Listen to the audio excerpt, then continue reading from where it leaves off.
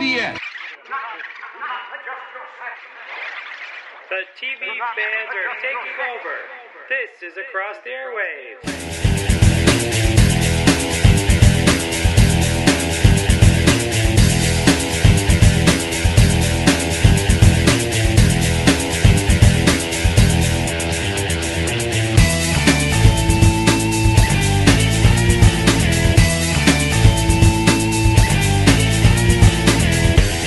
Hi, everyone, and welcome to another episode of Across the Airwaves, the podcast dedicated to giving weekly TV show episode reviews, along with news and opinions on the entertainment industry.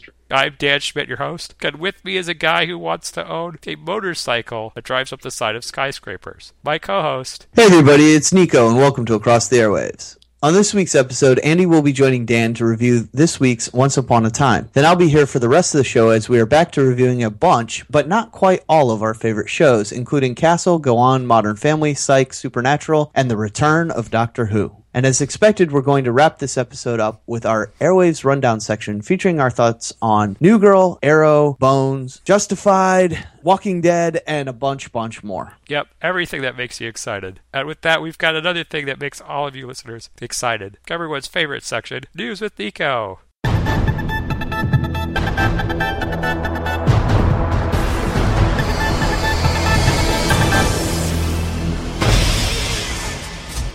David Tennant and Billie Piper to return for Doctor Who special. It's exciting. It's now 100% official as BBC and BBC America have confirmed that David Tennant, Billie Piper, and John Hurt will appear alongside Matt Smith and Jenna Louise Coleman in the Doctor Who 50th Anniversary special. The 50th Anniversary will be written by Stephen Moffat and directed by Nick Horan. The press release notes this is, quote, some of the all-star cast for this special, which certainly implies more announcements are to come. David Tennant and Billie Piper are set to reprise their roles as the 10th Doctor and companion Rose Tyler for Doctor Who's 50th Anniversary special. Great news, and I'm just loving everything I'm hearing about this 50th Anniversary special. I'm thinking that there'll be some more surprises thrown in there. There might be things that they might not even let us know about that may show up on that episode. Yeah, absolutely. I think there's going to be some surprise casting that they will not release. Yep. CBS renews most of its primetime schedule, including Person of Interest and Elementary. Yes. It's a good day to be a CBS series. Just like last year, the network has issued a mass renewal encompassing most of its schedule, ordering new seasons of 14 of its primetime series. Obviously, this news means most of CBS's roster will remain intact going into the 2013-2014 season. Most of this week's renewals were givens. Of the shows that are still awaiting verdicts, 2.5 Men will almost certainly return. The network is currently in talks to bring it back, so it's a sure bet once all the necessary contracts are signed. CSI New York is a long shot, as is the Moving to Friday Vegas we used to cover in the rundown section. I'm also not liking Golden Boy's odds. It's a pretty decent show, but I just don't think it's going to make the cut. Finally, Criminal Minds is on pretty solid ground. Like 2.5 Men, paperwork is probably the only reason it wasn't included in this week's announcement. All right. FX renews Justified for Season 5. Of course. Raylan Givens will be putting on his party hat tonight, which looks pretty much the same as his regular hat. FX has renewed Justified for a 5th season. The network president, John Landgraf, made the announcement this week at FX's upfront presentation in New York. The show, which is set to finish its 4th season this week coming up, will return for Season 5 in January 2014. Good news. NASA wants to design a holodeck. Oh. NASA stole the show at GDC 2013 with a surprise demonstration of a 1-ton motion-controlled rover and rather awesome vision of the future of space exploration. A, quote, holodeck that allows people on Earth to experience distant worlds. Let's bring 1 billion people into a holodeck and explore the waters of Europa, says NASA's Jeff Norris, who told an awestruck crowd at the presentation titled, We Are the Space Invaders. To stay on schedule with Star Trek, NASA will need to discover holomatter and develop holomitters by 2364, not to mention force fields and transporters, all of which are utilized on the holodeck. It's pretty wild. Yeah. Sci-Fi picks up Continuum Season 2, sets premiere date. 1 week after broadcasting Continuum's freshman finale stateside, Sci-Fi has picked up Season 2 of the Canadian-produced Rachel Nichols-fronted sci-fi series. The aforementioned 13-episode second season will premiere on Sci-Fi June 7th in a new time slot, Fridays at 10/9 Central. All right. Okay, we will be covering that on ATA as well, beginning of June. Yeah, I think it's going to be you and Michael, correct? Yep, we're talking about it. Yep. With it being this summer, it's for sure going to happen now. Okay. Once Upon a Time's Wonderland spinoff casts Alice and gets a title. Actress Sophie Lowe has just been cast as the lead character, the famous Alice, in ABC's Once Upon a Time spinoff project, which has now been officially titled Once Wonderland. The series takes place in a pre-curse Wonderland told through the point of view of Alice. Because earlier reports had it set in the same post-curse era as Once Upon a Time, but that wasn't going to work. Alice is joined by two other characters, Cyrus, who is described as Alice's love interest with a background shrouded in mystery, and the Knave of Hearts, a sardonic adventurer, a man of action, a loner, and a heartbreaker. Cyrus will be played by Peter Godot, with Michael Sosha portraying the Knave of Hearts. Production will begin on April 7th in Vancouver after Once wraps shooting there for the 4-scene network presentation. And if they like that, they will pick it up for pilot. And then if they like the pilot, they will pick it up for series. Okay. Yeah. And that's the news with Nico for this week. Yeah, good stuff. Interesting things coming out. And that NASA news was very interesting. So I'm going to check that out. So with that, we're going to bring Andy in, since Nico's news article set it up, to talk about the Once Upon a Time episode that caused quite a debate between Andy and myself, entitled Selfless, Brave, and True.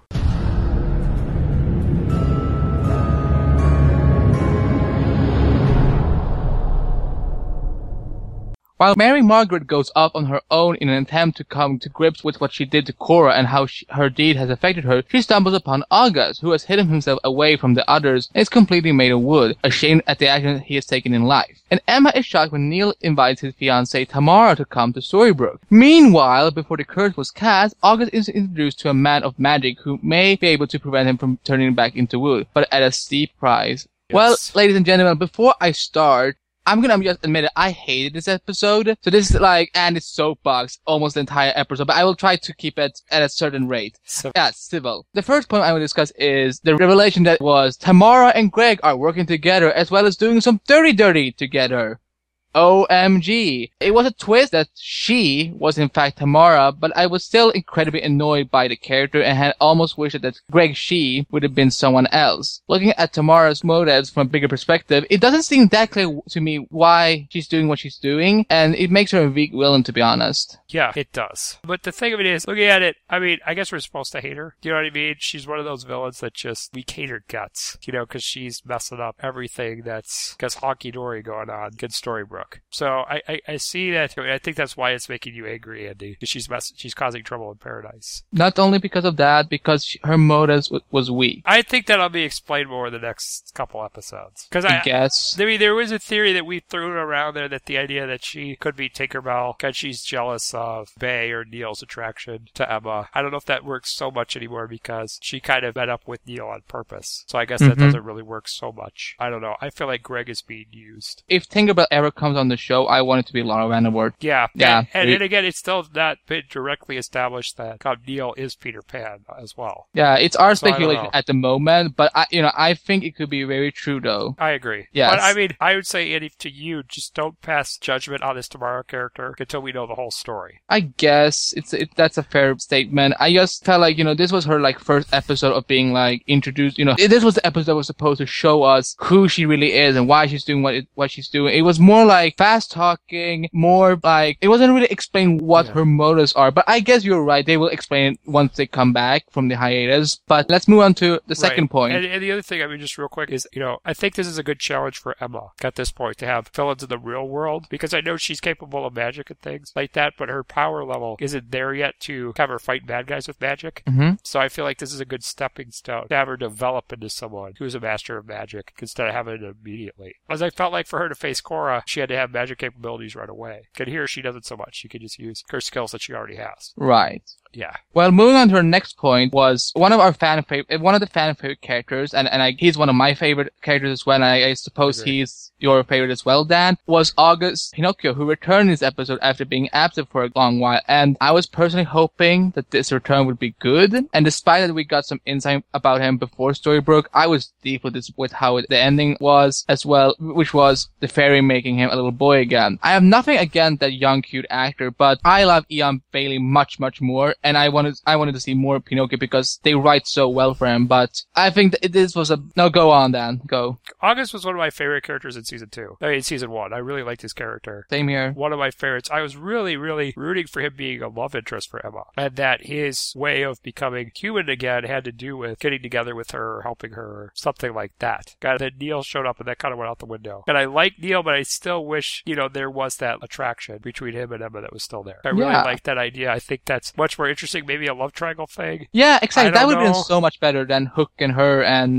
Neil. I just think it's so much more interesting. There's so much more to play with it and whatnot. I do think the idea of making Pinocchio a kid again, one thing, Ian Bailey seems like a guy who could get his own show, and he might even be up for a pilot or something next year. So maybe I feel like he wanted off the show or got out of the show doing that. So I think they did that to give him a departure that didn't tick people off like him getting killed, like the Huntsman. But at the same time, I think the plan is to use the kid as a young sidekick to Henry, or someone he can interact with when he goes on his adventures. But he's too young. He's too young. Who? Henry or a kid?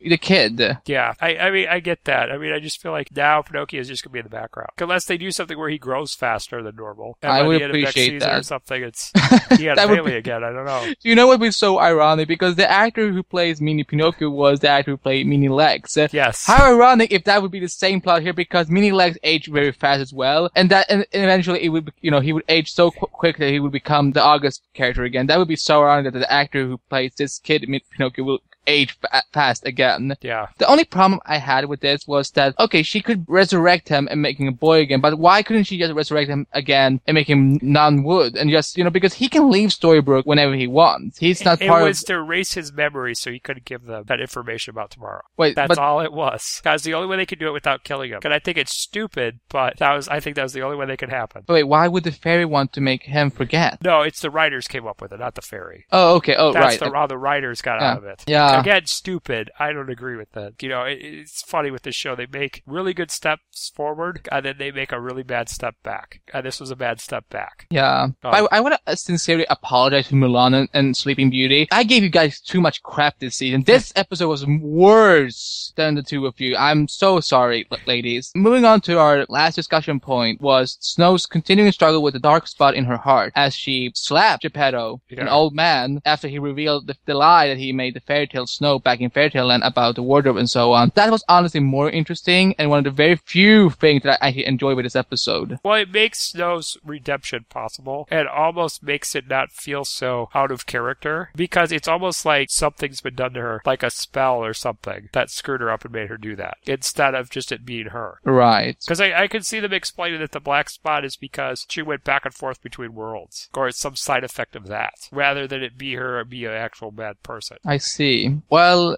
Because, I mean, would you like that better, to redeem her? I want her to be redeemed, yes, but I don't complain about Snow White. I like that. So you like it going evil as a personality change than be it left to magic or something? Kind of. I'm not really sure what to think of Snow right now, but it was more interesting. That's the thing. I think it would be interesting if it's happening to everyone, because they're in the real world. Yeah, like the environment is not healthy for them. Yep. Yeah, sure, why not? But let's go to some quick odds and ends. If the dragon was supposed to be Mushu from Mulan, then I'm sorry, because that was one of the characters that once upon a time did the worst take on. But did you want Eddie Murphy? Of course I wanted Eddie Murphy. There's only one Mushu. Oh my gosh. Eddie Murphy in this episode would have been hilarious. That would have been epic.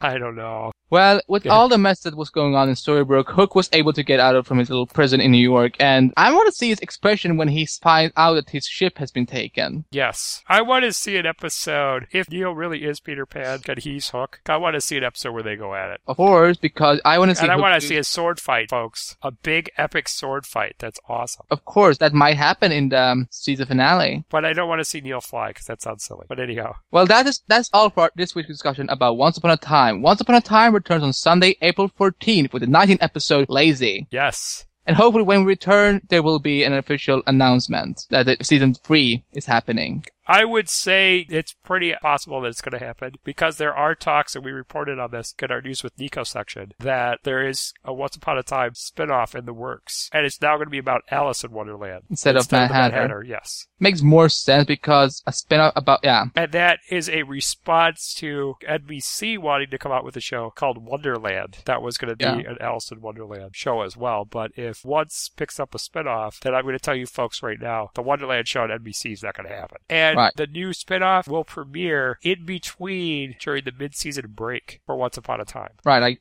somewhere in 2014 then. Yeah, so it'll be like Once Upon a Time will go until like Christmas time. Then there'll be a hiatus that'll show Wonderland or whatever they're going to call the show. And then it'll be back in like April or May to finish out the season. Once Upon a Time will be. So that's what's on tap for the show. And I'm assuming that means we're going to get a third season. Yeah, but because of the rating, it could be maybe perhaps the final season, but hopefully not, because I think they will learn from the mistake, but like hopefully once we return, the season 3 should have been announced then. So take care, guys, and we'll see you in a few weeks. All right, Andy, thanks for joining us again. That discussion was kind of interesting today. Good stuff, though. So with that, we're going to move on to talking about the Castle episode that did something I think's been a long time coming for it. Give one of its probably most underrated secondary characters the spotlight for a really excellent episode that actually surprised me. Good titled The Wild Rover.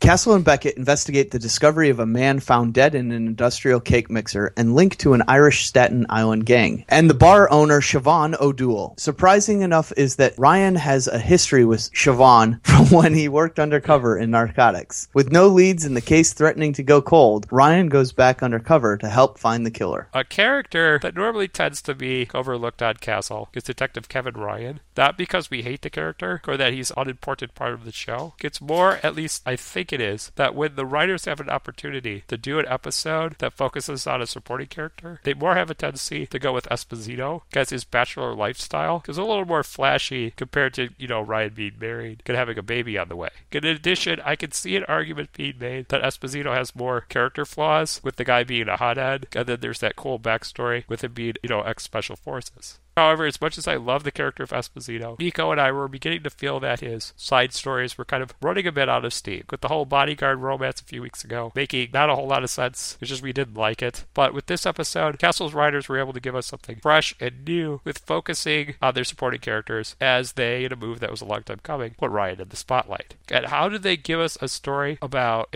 on the verge of becoming a father, Ryan, that was satisfied? Well, they gave him a cool backstory, which I felt ranked right up there with Esposito being special forces. Because it was revealed Ryan was once undercover within the Irish mob and had to go back in this episode with the intent of catching Killer of the Week. So Nico, as a huge advocate of Ryan being the center of an episode, did you see this backstory of being undercover with the Irish mob as something plausible for this character? Yeah, Dan, I did. I thought this was an excellent backstory for Detective Ryan that was perfect and fit his character very well. The only way it could have been done even better is if they had hinted at his past with comments in earlier episodes and seasons to really sell the backstory rather than springing on us as the viewers and the rest of the team in the episode. But otherwise, this was well within the character and even made sense that he would not have bragged about his success as an undercover cop. That's just not his style. So ultimately, I thought this was a very good Ryan-focused episode that really fit well within the constraints of the character that we know. So you kind of justified it as that's why it wasn't brought up before? Yeah. It's just not in his personality. It's not in his character to talk about his great successes and brag about it. He confidently did his job when he moved to Homicide, and he was successful and things like that, and he wanted to make his name in Homicide for his skill and not writing his previous glories or previous successes into the new job. And so that's why I think he never really talked about it. I am a little surprised that he never mentioned to Javi that he had been undercover and maybe not gone into the details. That's what I'm talking about. Yeah. Like sometime in season 2, if he had mentioned, oh yeah, I'm good with that because, I've done undercover work before.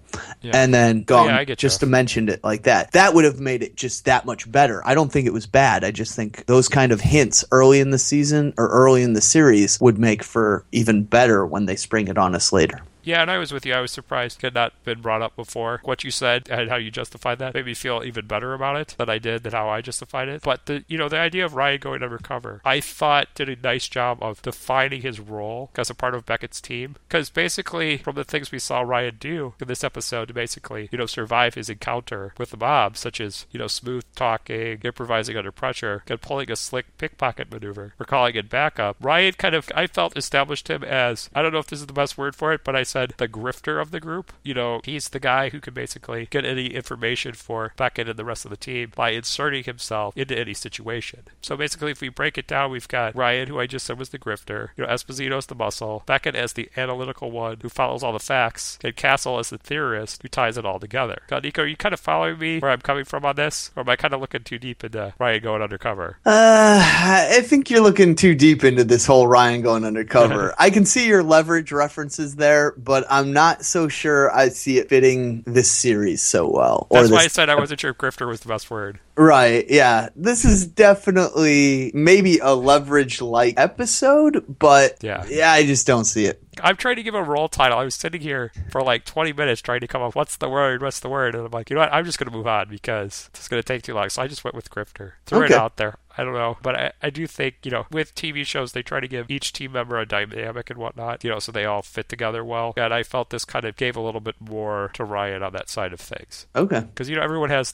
I feel like all the characters have their thing. And the undercover thing was Ryan's thing. So anyway, moving forward, Ryan didn't just go undercover in this episode because he was good at it. He actually was saving the life of his former lover, Siobhan, whom he had left behind, basically maintain his cover. And in reacting to this scenario, my mom, who's probably one of the biggest Ryan supporters out there, made an interesting statement that she felt Siobhan and Ryan had better chemistry on screen than Seamus never had with his own wife, Juliana, who ironically plays his wife on the show. And again, I think this was just a fancy way of my mom saying that the scenes between Siobhan and Ryan were some of the most powerful parts of this episode to impress a TV junkie as myself, to impress a TV junkie such as myself. But she did have a point that Seamus never did act the heck out of those scenes, making them what I thought was some of his best performances of the series. But Nico, I've got to ask, what do you make of my mom's observations? Was it something you picked up on as well? And also, did you think protecting a former lover, because Ryan always wants to do the right thing, was a viable excuse to leave his wife behind when they were trying to have a baby? I can see the point that these two actors did seem to have much better on-screen chemistry than the actual married couple, but that's pretty standard in this industry. It's a lot easier to act with a person that you don't see every day and have that good on-screen chemistry than with your actual spouse, and that's why a lot of times people who are in this business don't work together on screen. I thought the story was excellent as well, that also added to their great chemistry because the story was so good as well. Because of this great backstory, it added to the chemistry that these two great actors had. As for whether him protecting his former lover, that whole aspect, I don't really think that was his only motivation for going undercover. Yeah, he cared for her and didn't want her to be in jeopardy or used by the FBI to try to get the, quote, Bible ledger, but he also wanted to get the Irish mob and to catch a murderer. So really, I did not feel like he was leaving his wife behind to go undercover. He was going undercover because he felt it was the best move to catch a killer and because it was his job. So I feel he just did it not because of the former lover. That may have played into it and the seeing the need for him to be undercover. But the reason he went was because it was an opportunity to catch a killer and he felt it was his job. And also, I mean, you don't want the FBI getting one up on the NYPD. They hate that kind of stuff. Right, but I really feel like he saw an opportunity, and because he was the only one who could make it work, he felt it was his duty to do it, and he felt it was his job, and he was the only one that could do it. Well, the example he has around him of Beckett and Esposito, they're people that aren't going to stop until they get their man. Exactly. So he went along with that as well. I mean, that's just the kind of cops they are. That's why they maintain that consistency. But yeah, you're right. There's a lot of reasons why he went in there. And really, I think, the very question I asked you, Nico, kind of ultimately made this episode focusing on Ryan a success. Because, Esposito's concerned that his partner might have been making the wrong decision or was going too far in trying to solve the case, kept him highly involved in this episode. I mean, I felt the biggest problem, we had a few weeks ago where the episode was focused on Esposito, how he was helping that kid and then romancing the bodyguard, was that Ryan wasn't a part of either story. But this episode with Ryan in the driver's seat, made up for that completely because Esposito was really coming with him every step of the way as best as he could be. Even knocking some sense into his bro when he got in too deep. And frankly, with Ryan and Esposito being partners, that's the way it should be, with them being completely a part of each other's lives. Even be the one to share with each other's spouse bad news, like Esposito almost had to do with Ryan's wife in this episode. So, bottom line, not only did this episode do a good job of putting Ryan in the spotlight, it also addressed Ryan and Esposito's partnership in a great fashion as well. Is that how you felt, Nico? Yeah, Dan. I especially liked the scene where they met in the diner, and then later when they had a moment to talk about that scene, and Espo said, "Don't worry about it. It wasn't you, it was your undercover identity." I really liked those two scenes, and I thought they were a great set and showed this great interaction and relationship that these two partners have. I thought that was really good in this episode. And you're right, it was missing in the Espo episodes earlier. Right, exactly. However, with that being said, as for the guys' other half, Castle and Beckett, they kind of took the comedic backseat in this episode with some flirtation tension going on between them over Castle being reluctant about telling Beckett why he kept mentioning the name Jordan in his sleep. And from my point of view, up until probably the end of the episode, I took this argument as trivial information. And really what worked for me as the comedic lighthearted moments of this episode were the interactions Castle had while visiting the crime scene at the bakery, where Esposito commenting on the fact that the murder victim got a lot of dough was met with, "Yeah, I know, it's a bakery." I also got a good laugh out of Ryan calling out Castle to help surround the bad guys. And he's like, "Seriously? I didn't bring my vest." However, with that being said, I don't want any listeners to think I felt Beckett had nothing to do in this episode. I felt she was very vital to the story, with piecing together the evidence to get Ryan out of trouble and complete the job they set out to do in the first place, which was solve the baker's murder. Normally, a lot of shows would get so swept up in the story of a character being undercover, they would sort of drop the ball on doing the task their show is meant to do every week, which is solve a murder. And Castle, once again, maintaining this consistency proves why it's probably one of the most solid procedural shows on television. So, Nico, throw some of your thoughts at us about Castle and Beckett's diminished role in the episode. Usually when the main characters take a back seat in a series, the story suffers. But that was definitely not the case this week.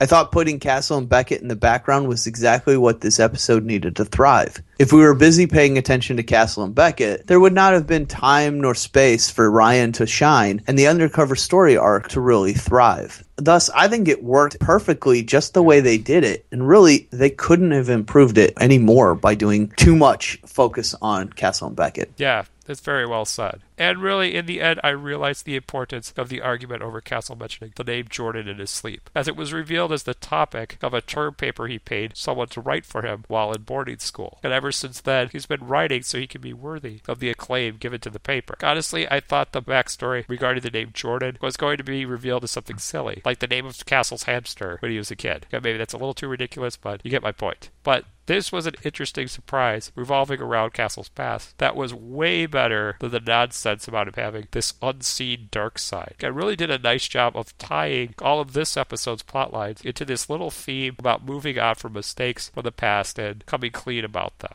A feat that really I felt had huge benefits when it came to Castle and Ryan's respective romances, but I think Ryan's reward for returning home from being undercover was a little bit better than Castle's, because he discovered that he's now going to become a father. Which makes me wonder if we are going to have an episode where solving a case is going to conflict with his wife having a baby. Or if Castle and Beckett maybe have to deliver the baby or something like that, causing either a good or bad effect on their romance. I personally think the whole situation will end up being a good thing, but with that, I'm going to leave it to Nico to take us home on this section with his thoughts on what's in store for Ryan with his wife now being pregnant, as well as his thoughts on Castle's motivation on being a writer, and any predictions you might have for next week's 100th episode of Castle, which is going to be great. Yeah, Dan, I think that your theory about a case getting in the way of Ryan's baby's delivery is a pretty safe bet, and I like the idea of Castle and Beckett having to deliver in an emergency situation. As for the 100th episode, I'm not sure what to expect, but I imagine since it will be Castle's version of Rear Window, it will involve Castle being a peeping Tom and witnessing a murder. No one will believe him as the murderer will clean it up, but eventually they will find something that proves Castle saw something. I really expect it to be amazing since Rear Window is my favorite Hitchcock film, so I'm looking forward to it. As for Castle's motivation to be the best writer he could be because he cheated as a kid, it was interesting. but I'm not entirely sold on that being the real reason he became a writer. Just 2 weeks ago, it was because he read Casino Royale. So I'm just not buying it that this is the real reason. So I don't know. It was like the one thing that kind of disappointed me in this episode. Well, why don't we look at it like this? It's like Ryan, the reason why he went undercover. There was a lot of different reasons why. Yeah. So that, I mean, I guess that could solve it. That this was a factor. It wasn't the whole kid and caboodle, but this is a factor that got him into writing. And again, it set up this idea of him kind of, seeking redemption situation, which, is always a big thing they do with characters on TV. Right. It always ends up selling. So I felt like that was an aspect of it too. But again, better than this idea. He's got this evil dark side. Yeah, we've talked that we don't like that idea. Right. And for the Rear Window episode, I'm expecting funny facial expressions as he's looking out the window. Yeah. Like Nathan Fillion is an outstanding actor to put in a situation like that. So it's going to be a lot of fun. All right, so with that, we're going to move on to an episode that was sort of kind of fun. It was actually a Friends reunion. So let's talk about the Go On, kind of Cougar Town-like episode, Matchup Problems. Ryan dates a recent widow played by Courtney Cox. Serving as his wingman is Anne, who ends up competing against Ryan for the widow's attention. Elsewhere, Lauren unwittingly lures a man away from Yolanda. My favorite comedic moments from this week's episode of Go On would have to be Mr. K trying on Yolanda's fake boobs, George revealing he sat on Ryan in the bathroom, thinking he was the toilet, and it turning into Cougar Town as Ryan and Ann competed for the widow, played by Matthew Perry's former Friends co-star Courtney Cox, in the name of men everywhere, especially the wait staff at a local restaurant. Also, I've got to give this plotline a lot of credit for adding more solid development to one of the most dynamic friendships established on this show between Ryan and Ann. Basically, the actors who play these characters work together really well in that they do a nice job of walking Go On's fine line of balancing between comedy and melodrama. So with the public service announcement that flirting is bad, I'm going to hand things off to you, Nico, with your favorite comedic moment from this week's Go On and Friends reunion. My favorite comedic moment was the entire Ryan and Ann arc this week. Dan, you're correct that these two characters are amazing when they have a story together, and we've already had some great scenes with these two, including the wine trip a few episodes ago, and now the competition for Courtney Cox was amazing as well. Really, it was great stuff from Ryan and Ann, and was my favorite part of this episode. Although you did name pretty much the other great scenes with George sitting on Ryan. That was pretty funny when they said that. Yeah. And the whole cutlets fake boob thing, yes. That was pretty funny too. All right, so we're going to move on to the other sitcom, which has finally returned after a long hiatus. And that's Modern Family, with a pretty funny episode that had good stuff in everybody's plotline this week. The episode entitled The Wow Factor.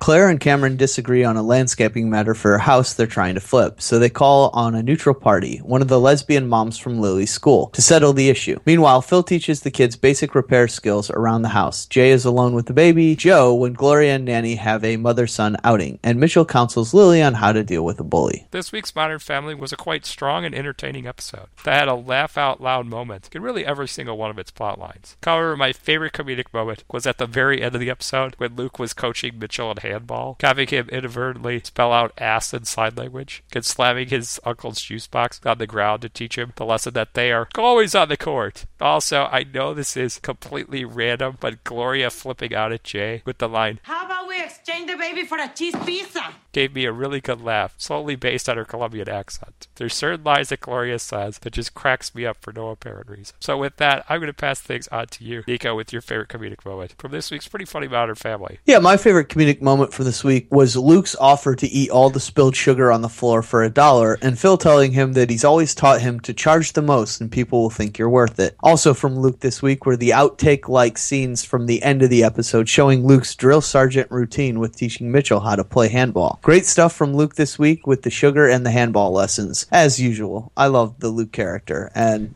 his stuff was the best for me. Oh, yes, of course. And with that, I think we're going to move on to another funny show that kind of had a big milestone episode that made me go, huh? Because it spoofed or was based on a movie that's kind of hit or miss for a lot of audiences. I actually, this week, exposed this film to several different people to get their reaction to it. And it kind of made sense why I felt and other people felt this way about the Psych episode. Others of you might feel differently. Nico might well, too. So let's begin the debate about the Psych 100th episode entitled 100 Clues. Psych you out in the end.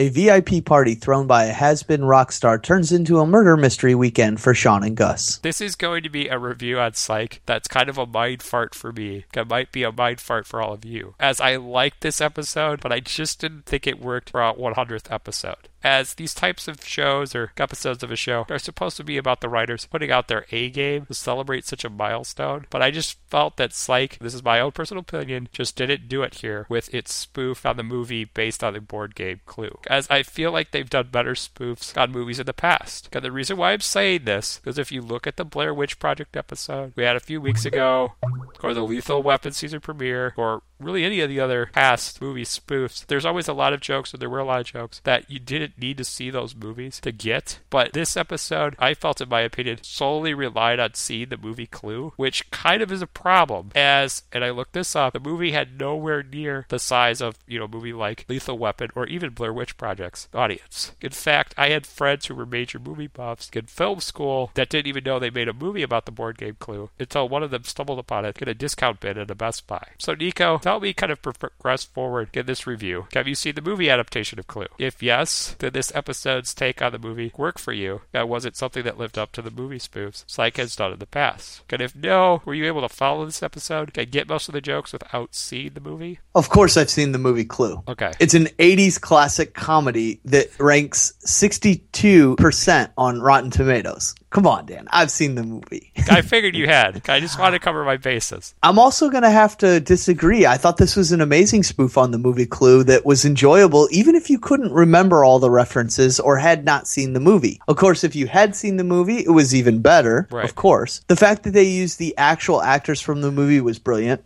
So, Dan, while it may not have been the best episode of the series, it was a damn good episode, I thought. And I thought just as much fun as the last two great episodes we've had in a row. So I really enjoyed this 100th episode. Yeah, I don't know. I don't know if I had the expectation up too high in my head or what it was, but I just didn't feel like this one got there. Okay. It didn't hit the bar as the other ones. God, I told you it's a mind fart for me. I can't explain it because I'm like, I should like this episode. It just wasn't there. And so, I tried to justify it by saying, Psych, things they did right here, in my opinion, this episode, is that, they brought in the big actors from the movie, Christopher Lloyd, Leslie Ann Warren, Martin Mull. This was great for the draw that a 100th episode needs. These are all recognizable faces. Although I felt where they went wrong for all the people who had seen Clue, which was the majority of the audience I watched the episode with, is that they tried to generate humor from things that made the movie funny, which was the subtle comedic undertones to the dialogue. And I just think that they should have done more of a spoof on the actual Clue board game that everyone's played. It's just a wider audience because I had seen Clue, I got the movie, I'd seen it a couple times to get all the jokes and stuff. So I was laughing, but everyone else was like, I don't get this. And some of the ideas I had was maybe to make it more of a spoof of the board game, they could have parried like the various weapons used in the game, like make the rope like a red rope of licorice that Gus was snacking on, or kind of make the suspects of this episode more like the characters from the game, but slightly off a bit to, appease the people at Parker Brothers who might have prevented Psych from going through with some of my suggestions, due to licensing issues with the game Clue. Again, they did do a good job of allowing Christopher Lloyd to have a reprisal of his role in the movie as Professor Plum, but Leslie Ann Warren, who played Miss Scarlet, and Martin Mull, who played Colonel Mustard, were characters in this episode that didn't really resemble any of the suspects from Clue. But what's your thoughts on this, Nico? Do you think the episode should have spoofed the board game more than the Clue movie? I don't know. It certainly would not have hurt this episode to spoof on the weapons from the board game. But where you thought the changing the characters from the board game to completely different characters did not work, I felt that was exactly what made it a spoof rather than a remake of the film. Okay. The film tried very hard to recreate the characters from the game and bring them to life. This episode took some of the features of the characters, but made them Psych characters rather than Parker Brother characters. Okay. So I thought this was actually a strength of the episode rather than a detrimental aspect. Okay, right. That's good. I'm glad our listeners are getting both sides of the spectrum here. Yeah, they told a story within the confines of Clue, but it was a Psych story rather than, a Parker Brothers story. Yeah, and I guess it was another issue. Maybe it's just disappointment on my part, but I felt that the backstory revolving the rock musician was a little unnecessary. I thought, with it being a Clue theme, that they were going to go all in on Clue. That kind of throw in a Psych story. So that's an interesting way of you bringing it up and how to look at the episode, Nico. Because it makes me kind of get it a little more. Yeah. But I think it would have been even better if it set up a role for Tim Curry, who stars in the Clue movie, to come back to Psych, reprising his role as Nigel St. Nigel from the American Duos episode. Because Tim Curry is the best part of Clue. Oh, yeah. As Wadsworth the butler. So it was disappointing he couldn't be there for this movie. It's like they had pulled that stunt with Ray Wise on the Twin Peaks episode. So I thought maybe they would do that again with Tim Curry. God, it's unfortunate that didn't work out. I guess he was too busy being G. Gordon Godfrey on Young Justice. Right. Who Michael enjoys imitating, yes. So I was thinking about Michael doing that voice while I was watching this episode as well. But anyway, I mean, could you have done away with the rock star aspect? It seemed like you accepted it. And also, do you think maybe, like, this rock star from A Case from the Past should have been a character that had been on a past episode? Yeah, once again, Dan, I felt like this rock star persona was exactly the type of character that makes this show so great. Yes, Okay. It would have been fun to have the great Tim Curry in this episode. But to be honest, I love the rock star aspect of the episode, the way they started off the episode with both Henry and Sean and Gus being huge fans and at the concert and ultimately the ones that got them arrested. It was Yeah. I thought it was perfect for Psych. So I actually once again felt like this was a great way to make this episode a very Psych episode without being a remake. Of course, it would have worked your way as well with Tim Curry reprising his role or having another one of Sean's past cases invite him to a mansion to inflict revenge. But I like it the way it was, just the same. Yeah, they could have gone other ways, and it still would have worked within the confines of the Clue setup. But I liked this one. It worked for me. Well, I mean, I guess maybe it's having to write about the episode or analyze it or whatever, but I mean, again, this was a mind fart for me. I mean, really selective about this episode, about what shouldn't have been in it. I mean, I don't know if that was the best way to go into it. From what I'm saying here, it sounds like I completely hated the episode. Like, totally. God, really, there's only one episode of Psych that I hate. There's only one episode I hate. This was not the episode. It's that one where it's Sean 2.0. And that's just because I don't like how that guy upstages Sean. Yeah. So, I hate that episode. But anyhow, it's the only one I don't like. This was, I mean, the Clue theme was very clever. I've got to give them to that. And really, a very decent argument that Nico did make. They captured the essence of the movie. So that was good. But I kind of felt that they got it so much that the episode kind of shared the same flaws as the movie. I mean, personally, I like Clue as a film. But it took a second watching for me to come to that conclusion. It's one of those cult films that after you see it so many times, it just grows on you. Okay, the first time I watched it, I mean, a lot of the facts of the mystery it goes over the audience's side, in my opinion. There's this long, drawn-out scene that starts out funny and fast-paced, and you're so distracted by the humor that Tim Curry has in that scene, you don't really pay attention to all the facts. Sometimes you miss stuff. And then after that, it kind of drags, and you end up missing stuff. However, what happens in the movie is great actors like Christopher Lloyd, Tim Curry, and the late Madeline Kahn, who this Psych episode was dedicated to, does a very nice gesture on the show's part, are enough to inspire a second viewing just to get all the details straight. And I think the same thing, and this is going to be my conclusion here on this, is I think the same thing can be said about the Psych episode. That it's better on the second watching, like many of the TV show's Community spoofs. In our reviews of that show, we've talked about, this is better on the second viewing. Wasn't it the Haunted House episode of Community that I was kind of on the fence about? And then I went back and watched it, and I really enjoyed it the second time. But if you haven't watched the movie Clue, I would say watch it first, as it's available on Netflix Instant Watch, and then watch the Psych episode. Because it will cause things like Sean randomly telling Gus at the end of the episode, let's go home to our wives. It'll make it much more sense. Because my dad hadn't seen Clue, and he's like, why the heck would Gus say that? So I think it'll just help you. You'll appreciate it more if you watch Clue first, especially if you're a hardcore Psych fan. You'll just enjoy it. And again, I would say Clue might be responsible for a lot of Psych's humor over the years and where some of the fun stuff in the shows come from. So Nico, I mean, do you think this is one of those episodes that's better on the second viewing? Yeah, I do. I do think it was better on the second viewing. It gets better upon watching it a second time, but not for any other reason than you get a chance to catch all the jokes you missed the first time. Okay. I would agree that this episode was perhaps much more fun for me because I have seen the movie Clue multiple times and really enjoy it. But since anyone listening to this discussion has already seen the episode, it does them no good to really tell them to watch the movie first. Rather, we should be telling them to go watch the movie and then rewatch this episode and see if they enjoy it more the second time. I think this episode would have been great regardless, but I'm glad I had seen the movie first because that just made it so much better for me. Yes, do that. Do what Nico said. Forget what I said. I'm not thinking straight. Again, mind fart review. That's why. So yeah, and with the alternate endings, I don't know if you were able to catch them, Dan. I didn't actually watch them yet, but I do know that they are available on the Psych page on USA.com. And that's cool that they did that because the Clue movie actually did that. Yeah, as well. I think this episode sort of missed the boat in not having that classic Sean line saying the butler did it. Yeah, I know. That would have been so great, much like the scenes we got with Castle earlier this season on that show. But otherwise, I really did enjoy this episode. They just missed a great opportunity in not having that, Well, I felt that's why people voted for him. Yeah, really. End. I wanted to see him say, the butler did it. I think that's why the voting went the way it did. But now, I just want to ask, from your point of view, because it's not a thing a lot of TV shows do, where you get to vote on the suspect at the end of the episode. Right. And I think a lot of people were excited about this instead of some of the crazy things Hawaii Five-O has done, because I don't think anybody really cares about that show. But this time around, do you think it played a factor in making it more difficult for the writers to, wrap up the episode or explain it all?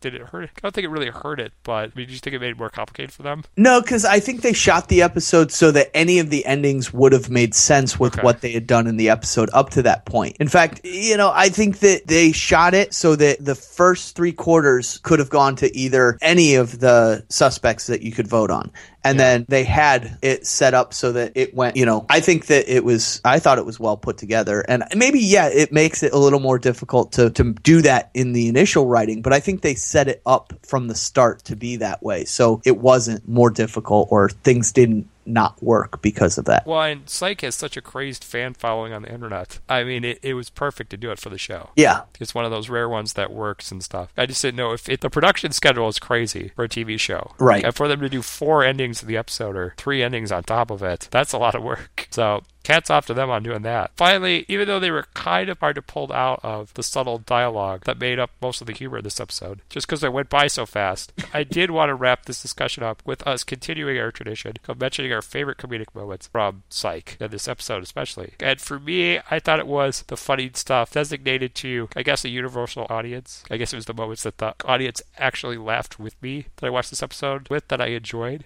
So I'm going to say I liked the pet panther in the mansion's front yard who could maul your face off. The challenge the characters had with pronouncing the butler's name of Clisby, and everything to do with the chocolate room, which I was disappointed we didn't get to see. But I did laugh at how Gus stumbled into a room filled with his greatest fear, which was toupees. That was great concept. Also, as a huge movie fan, I was glad that Christopher Lloyd threw in his most famous line of into the episode. That was great. You can't have a Psych episode with Christopher Lloyd without him saying that. Agreed. Perfect. So, Nico, what were some of your favorite comedic moments for this episode of Psych? Yeah, the running around scenes, which were directly out of the movie, those were great. The fact that Christopher Lloyd, Leslie Ann Warren, and Martin Mull all guest starred in the episode. The Ozzy-like ramblings of Martin Mull's character and how only Billy Lips could translate for him, much like Sharon Osbourne has to for Ozzy. Yeah. I particularly like when Sean realized he didn't call you a gay Snoopy. He said you're their number 1 groupie. I too enjoyed the chocolate room stuff, but liked the toupee room even better, and how Gus was nearly catatonic crying on the floor. Really, there was so much good stuff. I can't name it all here, and that's why I really loved this episode. Still, no one can run around like Tim Curry runs around in the actual Clue movie. He's running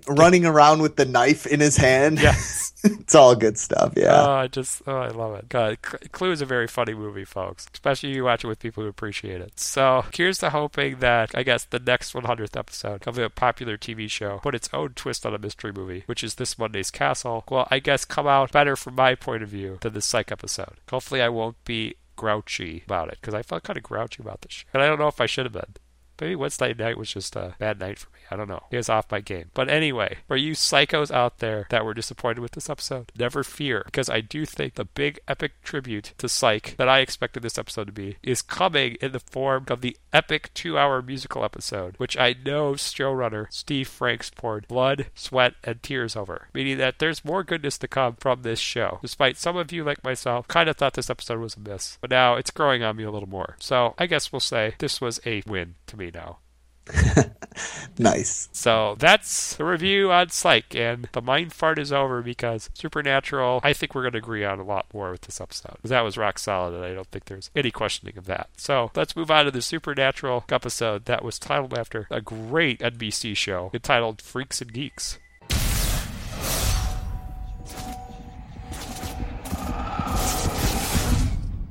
Sam and Dean meet up with an old friend, Chrissy Chambers, and discover that a hunter has taken her and other orphans in and is teaching them how to be hunters. Dean is suspicious of the hunter's motives, while Sam is interested in how the man is giving the orphans a home life, something he never had. When Supernatural first introduced the concept of the men of letters with the Winchesters meeting their grandfather, I've been eagerly awaiting the day where Dean would take on the role of mentoring a new younger generations of hunters. Now, this episode set the eagerly awaited story arc up in terrific fashion. First off, if you go back and listen to the podcast where we reviewed her first appearance on the show, I absolutely hated the Chrissy Chambers character, who was the daughter of a hunter that was captured by vampires. I felt she was whiny, arrogant, and complained way too much, kind of like Charlie on Revolution, without the constant crying. But here, Chrissy was a much more mature character, as she was basically forced to grow up fast into a full-fledged hunter due to her dad being killed by a vampire. Now, this plot device, even though it really kind of sucked for Chrissy's life within the universe of the show, made great strides forward with warming me up to the character, especially now that she can interact with fellow young hunters who are all in the same boat. So, Nico, did you think this episode went a long way in improving the Chrissy Chambers character compared to her last appearance? Absolutely, Dan. I 100% agree, which is a little unusual today, as we've sort of been on opposite sides on a few shows this week. But here we are 100% on the same page.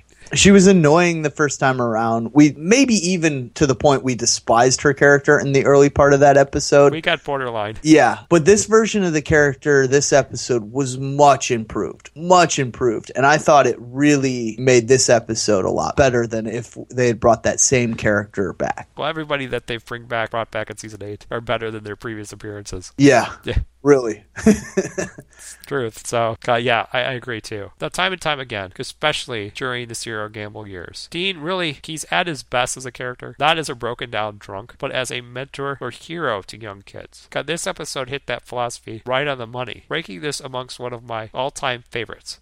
Right up there with the season 1 episode where I became a fanatic of the Dean Winchester character, when he took on the character who was stealing the life force of children when they were sleeping. And what gives us a great performance from a hero? A great villain. Because that's exactly what we got here in this episode. Normally it's a pet peeve for me with this when they use human villains, as I think it goes against the concept of this show. But this time it worked perfectly, because the villain went right at the jugular of what pushes Dean and even Sam's button. As this guy, a former hunter named Victor, functioned as an evil version of Bobby, who basically took in and trained young hunters while trying to give them as much of a normal life as possible. But the only problem with this was Victor made the kids in this episode into hunters by sending a vampire to kill their families, thinking that he was creating the next stronger generation of hunters to deal with heavy level threats like leviathans. So Nico, give us your thoughts on this episode, having a human villain like Victor, and if you thought he really got to Sam and Dean on a deep personal level. So I actually thought that this Victor character was onto something with the way he was training the next generation of hunters. Yeah. Not the part about killing their families and all. That was what made him the monster this week. But before we knew he was bad, he provided a good home for the kids, made them go to school and live normal lives, and then hunt on their free time. This was a brilliant strategy, and if Sam and Dean want to be involved or train the next generation when they recreate the Men of Letters organization, they could learn from Victor's model, minus the whole creating hunters by killing their families and working with vampires. This betrayal by Victor was what really got to Sam and Dean in this episode. The fact that a fellow hunter could go to such lengths shook them to the core and had to make them wonder what others may be willing to do to win the war against the things that go bump in the night. So yeah, it definitely got them thinking, both Sam thinking good and then probably Dean and Sam both kind of shaken and not sure where they stand with other hunters. If this hunter who they had once worked with or, knew from the past had gone so astray of what was considered normal or,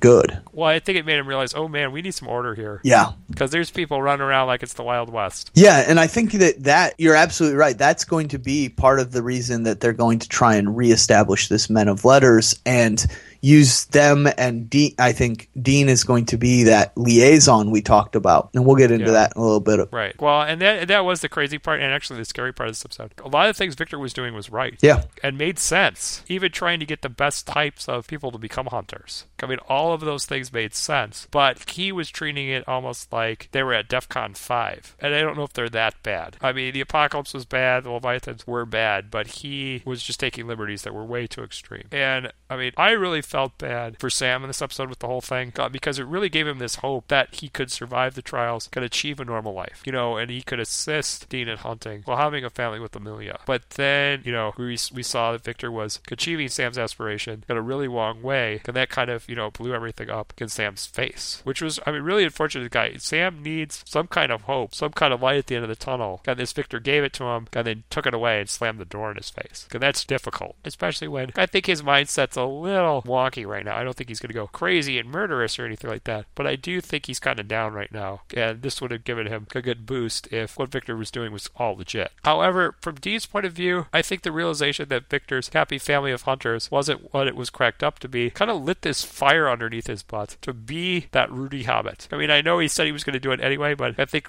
this was that extra push to be that Hobbit, to be Sam from Lord of the Rings, and get his brother Sam through the trials and close the gates of hell. Because as the best hunter out there, I think Dean realized it was his responsibility to give order, like we were talking about Nico, and also to give Sam, Kevin, Chrissy, her allies, and even someone like Garth a chance at a normal life, or at least a chance to die in an old age. And Nico, is this how, you thought Sam and Dean's encounter with Victor influenced them? Or did you kind of have a different point of view? Which would be understandable, as something interesting about this episode was the fact that you could look how it affected the Winchester in several different ways. Yeah, Dan, like I mentioned before, I think it will ultimately give the Winchesters some ideas on how to train future hunters, but the right way. I also think Victor's model gave Sam hope that he could get out of the life as he knows it and do it differently in the future, so he could change his life in the future. Much like I theorized weeks ago and just mentioned a moment ago about Sam being the new lead Men of Letters guy and Dean being the hunter liaison to the Men of Letters, I think that that's the possibly where things will go. I still think that this is how the show ends, with the brothers being the mentors to the next generation and setting up a repository of knowledge and maybe even an X-Men-like school for hunters. That would be pretty awesome. Love the X-Men references in the episode, by the way. Yeah, absolutely. And I think that Dean makes for a great potential Wolverine almost to the X-Men school, because he's not going to be Professor X. If anything, that'll be Sam. But he would be the Wolverine. Or he's going to say... Logan. He's going to say, crap's going to get bad, and I'm going to teach you how to deal with the bad crap. Yep, that's exactly what he is. That's pretty awesome. And I love Wolverine as well. Yeah. That's one of my favorite characters as well. So, okay, all right, make Dean like Wolverine. I'm all for that. Much better use of his character than anything Sarah Gamble has done, with the depression and the drinking and all that. This is such a better direction.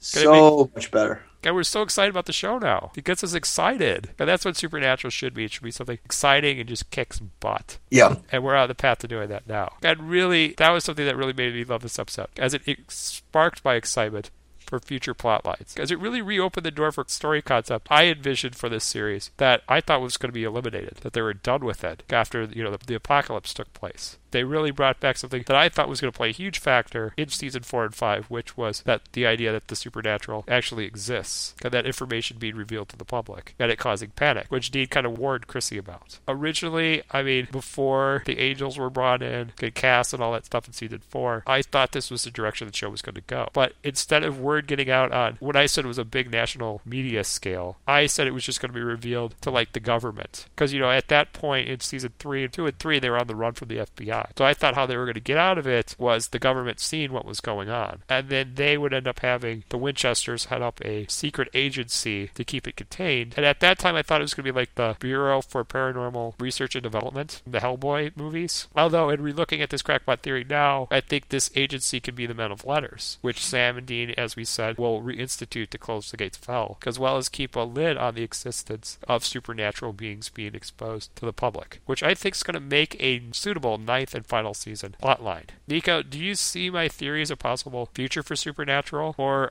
throw in some of your ideas to make it work. Because I could see that Alpha storyline that you want to see a possibility in this as well. Yeah, Dan, I do see this as a possibility. However, I think that it will still be a secret society like the original Men of Letters, rather than having anything to do with the government. I do see why you thought that at the time when you first initially thought up the theory. I think it's better if the public is totally oblivious and the government is not involved, and rather that same agency is just the Men of Letters working in the shadows and nobody is the wiser. I think that's the best way to go about it, and I think you and I are on the same page on that in this setting for Supernatural. Back when season 3 was going on, I would have 100% been behind the government being brought in on it so that they could work, and not constantly be at the mercy of the FBI or any of that. So yeah, that's where I'm thinking. Well, and I think the Men of Letters is a better idea than the government thing, because I think it would have turned into Buffy season 4. Yeah, very much. And that did not work, where they kind of combined military and science with the fantasy and supernatural, and that just did not work. So I think the Men of Letters is a better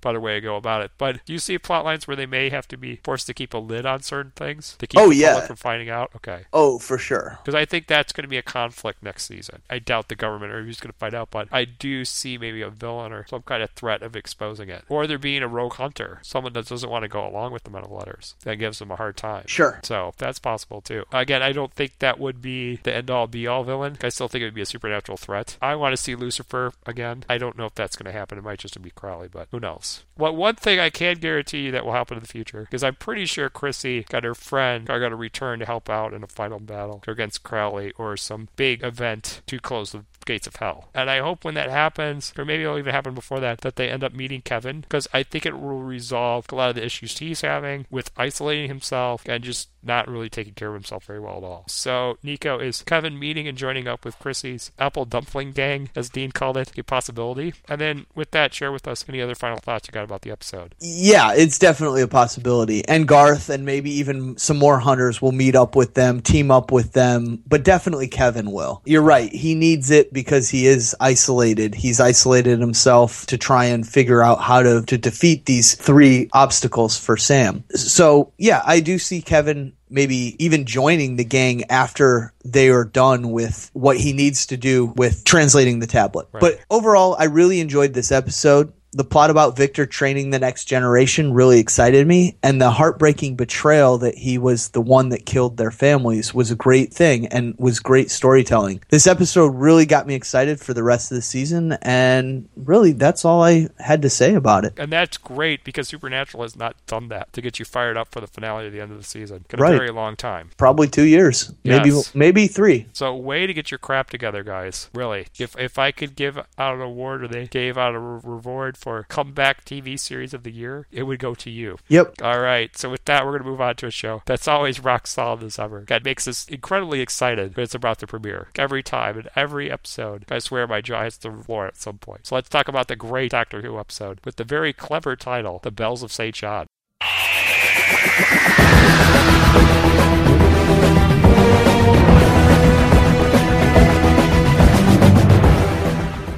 The Doctor comes to modern-day Earth when Clara calls him through the TARDIS. They discover that someone or something is occupying the Wi-Fi networks of the world and harvesting human minds. Not because of a hate or a desire for power, but because they care. It's been a long 3 months since the Christmas special, and I was jonesing for some Doctor Who, and this episode did not disappoint. Yes, sir. Doctor Who often presents the viewer with villains in the form of lizard people, soulless robots, creepy toy-like creatures, or hideous monsters. It can be somewhat childlike or horror movie-ish, sure, but that's part of the fun of Doctor Who. But in this first episode of the second half of Series 7, showrunner Stephen Moffat instead evoked a different kind of horror, the fear of what we're giving up by being online all the time. It was a good, disturbing idea for an episode because it taps into our adult fears and not just our childlike ones. You see, there's something in the Wi-Fi. You know how when you're in a public space and check to see what Wi-Fi networks are available, you just tend to pick the one that doesn't have a lock on it? Well, this episode warned that whatever you do, don't ever try to connect to a network whose name is just gibberish symbols. Once you've clicked it, they're in your computer and can see you. And if they can see you, they might choose you. And if they choose you, you're dead. Well, maybe not actually dead. It seemed like the hacked Wi-Fi users were in fact rendered comatose and their souls/minds/personalities were uploaded to the cloud. Ugh, I have a cloud on my computer. Yikes. And there was no getting out of the cloud once in it without completing shutting down the cloud and returning all the minds they had collected to their bodies. Equal parts The Ring and Black Mirror, with just a pinch of Invasion of the Body Snatchers. This episode, The Bells of St. John, boasted a very strong concept and nailed the very typical Whovian trope of taking something so familiar and commonplace and twisting it into a nightmarish threat. They do this so well. Yes. Dan, this was a really interesting concept this week that didn't quite deliver on the full-scale meltdown of an internet apocalypse, nor did it have to, because it had more than enough energy, character, and really spectacle to prove a romping kickstart to the second half of Season 7. So Dan, what did you think of this episode and the Something's in the Internet monster? Well, what's great about this show is they take something that everybody does and throws it into the world of sci-fi in either a frightening or a cool way. This episode went with the frightening. And man, I could see this happening to anybody. Yeah. That's the crazy part of it. Just great. And shows why the doctor's needed, and why he needed to be back on TV to save us from this crazy stuff. And so this was a lot of fun. It got your heart going in the first 5 minutes. Yeah. Once they explained what was going on, and this, wow. I mean, whoa. And that's what's great is it's Doctor Who's out there, but it's not so far out there that we can't relate and connect with it. And this was just very, very clever. But the thing is, this show is great because they have ideas that are so easy, because so obvious, right in front of our face. And they pull them off and they put them together in these storylines. Like, you watch it and go, how come I didn't think of that? Right.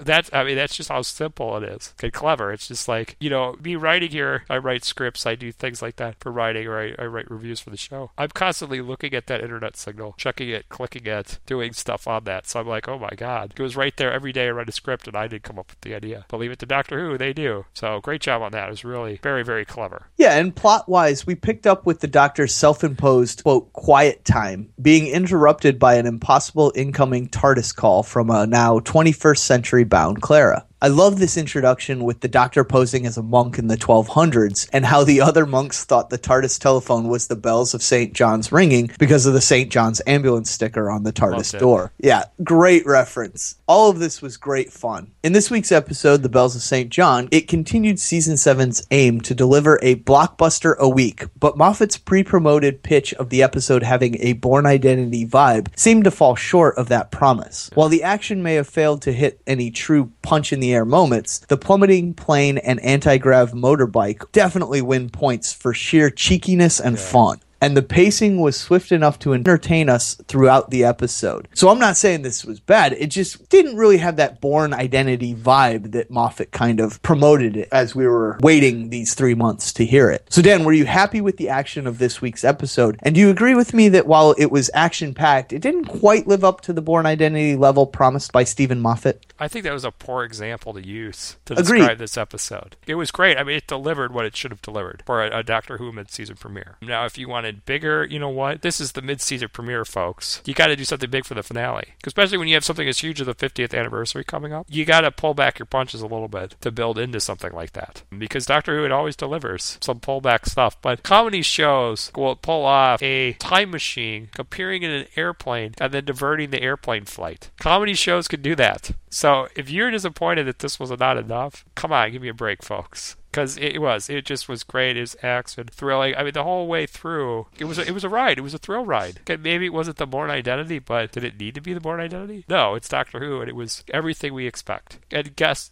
maybe they could have gone bigger, gone better, but this, again, it's the mid-season premiere. Just wait, folks. There's bigger stuff to come. Yeah. Of course, the most important aspect of this episode was that we were reintroduced to our new companion, Clara, on the phone at the home of the family she nannies for in 2013, as she struggled to access the internet. There is no doubt that this was Clara and the Doctor's show, with both Coleman and Smith showcasing even more of the comedic and romantic chemistry that's guaranteed to entertain us week in and week out. It may have been 7 months since we first saw Clara, but this felt like the first episode where she received an impactful, lasting introduction, not least because she didn't die for once. Her modern incarnation is still very much an equal to the Doctor, if not for the smarts, banter, fearlessness, and flirtation, then for the mystery at the heart of her. It's a partnership that has them both as interested in figuring out the other, and Moffat succeeded in dangling enough clues to really pique our interest. Who was the woman in the shop that gave Clara the Doctor's number? Why did her diary not have any reference to her being 23? It went from 22 directly to 24. These are all little things that we don't know about Clara that just make us and the Doctor so intrigued. Dan, are you satisfied with this reintroduction of Clara? And were you as surprised as my family and I were that she did not die in this episode? We were half expecting her to die a few more times before he finally saved her in the finale of this season. Did you see it going that way or as well, or did you expect her to survive here and become the next companion in this episode? I think that this is the one they're going to go with for a while. Oh, I don't think she's going to die again. Yeah. Yeah. I felt that way. I felt, even when she first came in this episode, that she wasn't going to die. I felt that was a big thing to kick off the premiere, and I think that was a big thing for the Christmas special. Yeah. But if she's going to die again and they bring another incarnation, I don't think that will happen until Series 8. Okay. Now, the thing of it is, I've got a couple questions and ideas about her. I don't think she could be from Gallifrey, right? No. Okay, because... Well, I say that really... if she died and came back, she'd look different. She would look different, exactly. But is it possible she's some other kind of alien? So I feel like this is going to relate to the Doctor's origin somehow. The fact that she keeps dying and coming back reminds me of the Doctor. Not that she's Gallifreyan, but could there be another race that's capable of doing that? Or could she be an evolution? Absolutely, those are possibilities. Or it could be that she's human, but the universe or the Gallifreyan god or whatever they believe in is sending her back to him because she's important for his future and for his mission. And so therefore it's some supernatural force that even the Doctor doesn't understand yet. Well, yeah, maybe it's some kind of resurrection. Because, there's a lot of religions, including, Christianity, that's got that belief that, die and rise again. The Gallifreyan God thing, that's an interesting thing to go with. Mm-hmm. It's possible. There's a lot of questions about this, and it would make sense that's the beginning. Also, it may have some connection to do with the TARDIS. Yeah, I don't think they're going to go religious on us. That's a possibility for sure, but I don't think they're going to introduce a Gallifreyan God idea. Well, it would be something...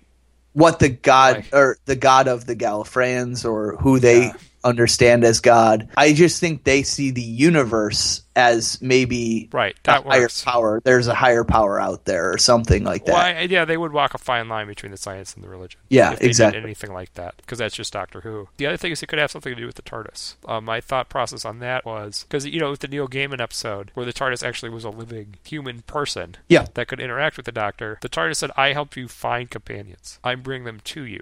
And he got the phone call from the TARDIS. Right. And so I feel like that may have something to do with that. And the other question is, this woman that gave him the Doctor's number, who was it? Yeah. Is it River? Definitely a possibility. And there's no way it could be Amy or Rory, right? It cannot be. Okay. Because we're in 2013 and they've already been zapped to the past. Okay, so there's no way they could do that as an older person or anything like that. Because they died way before. They died before 2012 because we see the son come to meet the grandfather, their second child, to come and meet Brian. Yeah, he comes and meets Brian. Right, okay. So maybe that could be River, could be another past character. Could be. Because they're, I guess, going to reemerge. So maybe that has something to do with that. I don't know. It's curious. Yeah. But that's two things. Neil Gaiman is coming back to write, so maybe that's something to do with the TARDIS, and they're folding to that episode. I don't know. There's a lot of angles this could go. A lot of explanations, and like the Doctor, I'm curious. Because I want to know why. But I know we're going to have to wait. Yeah. I want to know why now, but I don't think it's going to happen. So, Dan, I think my favorite scene of this episode was either the scene in the coffee shop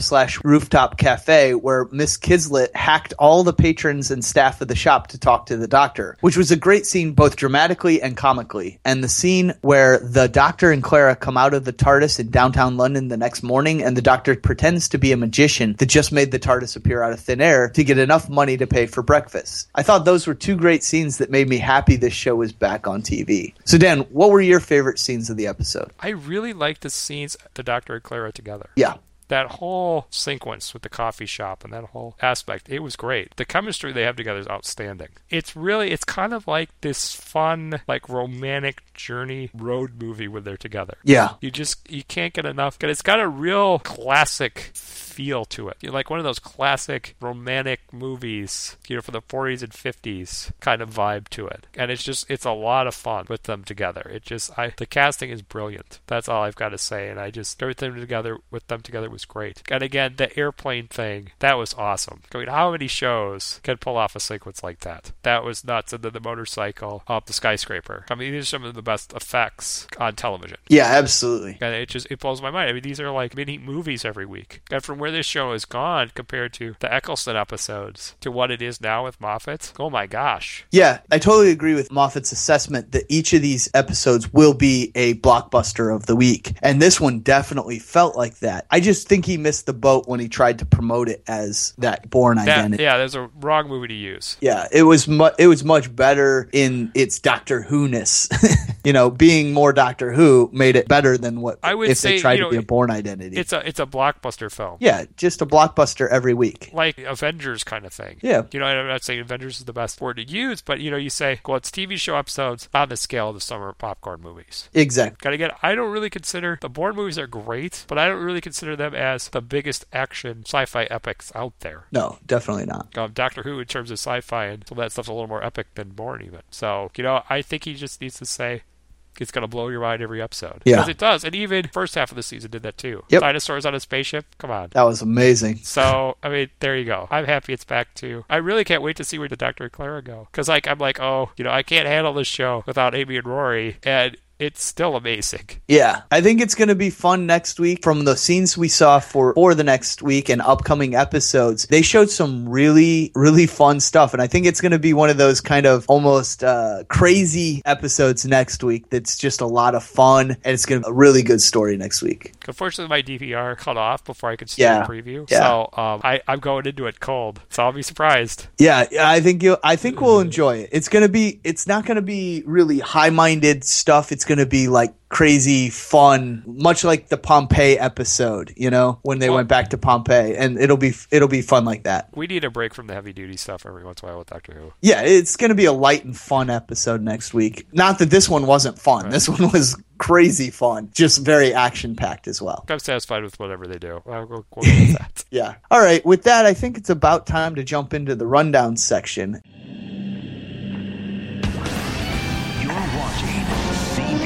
Sci-Fi's Powerful Mondays. FX. In USA, characters welcome. ENT. We know drama. And to do that, we're going to jump into Sunday night, as usual, with the Family Guy episode, 12 and a Half Angry Men.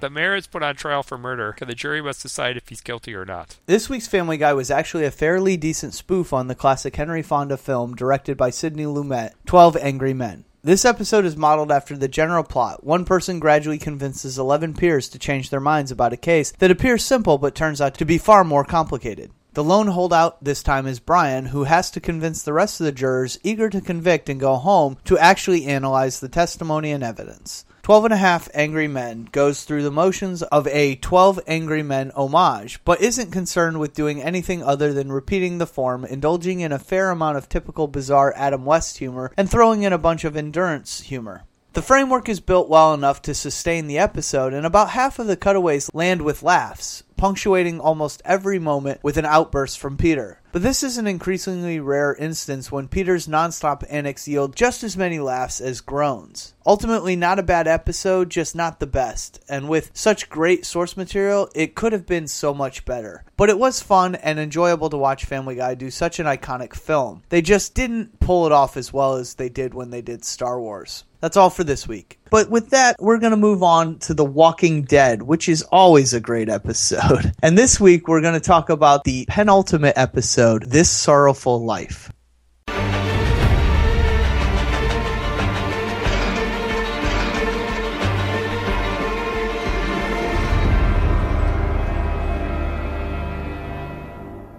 Rick and the group are forced to make a huge sacrifice in order to sustain a truce with the governor. On the heels of a new and improved Michonne 3 weeks back, The Walking Dead delivered another nice bit of character redemption this week. Of course, this one was redemption by way of sacrifice, as Merle faced who he was and what he'd done and decided he'd do all he could to stop the governor, no matter the cost. This week really was a redemption for Merle, but since he was unable to kill the governor, we learned just what an ass the governor can be when he killed Merle by shooting him in the heart, ensuring he'd come back to be what he hated most, a walker. I will say that it's really difficult to reconcile the Merle here with the one we met in Season 1. Heck, he didn't say a single racist thing while traveling with Michonne. It even seems a bit questionable to learn he hadn't killed anyone until he met the governor, given he was a drug-abusing, gun-blasting maniac when we met him in Season 1, who was already knee-deep in the zombie apocalypse.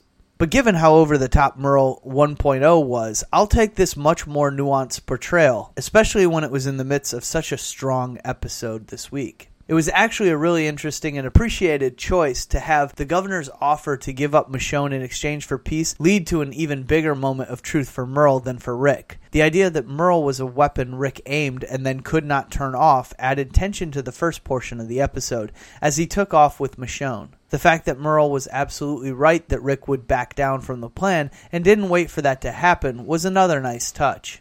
Michael Rooker did terrific work in this episode, showing everything going on with Merle. From his desperate search for drugs, to his cold but true observations, to his ultimate change of heart. And Merle and Michonne were great together as they took their fateful trip. This was the most screen time Michonne has had since Clear, and it was a relief to see her newfound depiction as much more talkative character, and how that continued in this episode, complete with some appreciated touches of humor, like when she smirked and told Merle, "I wanted my sword back before I got away," when he asked why she hadn't run yet. Their interactions had to sell Merle finally changing his mind and letting her go, and within the context of this episode, it definitely did. The penultimate episode of a TV season is almost always used to set the table for the finale, especially on a series like this one, and especially in a season constructed like this one. I get the feeling, however, that we probably could have leapfrogged This Sorrowful Life and condensed it to a couple scenes in the finale. But ultimately, this was a great enough episode to warrant the extra screen time. In fact, without this extra screen time, we would not have gotten Merle's last stand, which was another terrific sequence. The slow reveal of what his plan was played perfectly, as it first looked like he was being suicidal drawing all those zombies near his car, until we realized he was luring them all toward the governor's men, and using the gunfire of those men fighting off those zombies to mask his own gunfire taking them out was ingenious.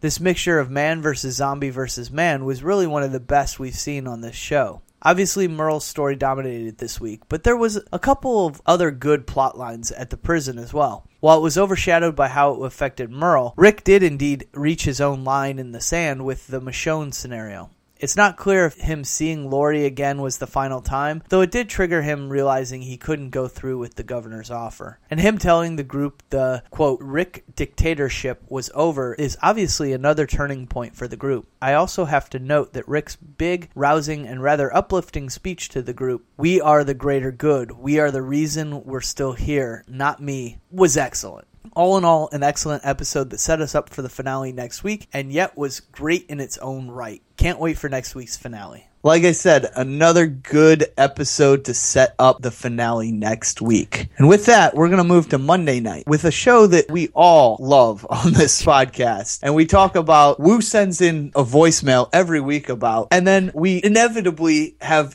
long discussions off air about this show. It's just one of those shows that has captured our imagination. And that's How I Met Your Mother with this week's great episode, The Time Travelers.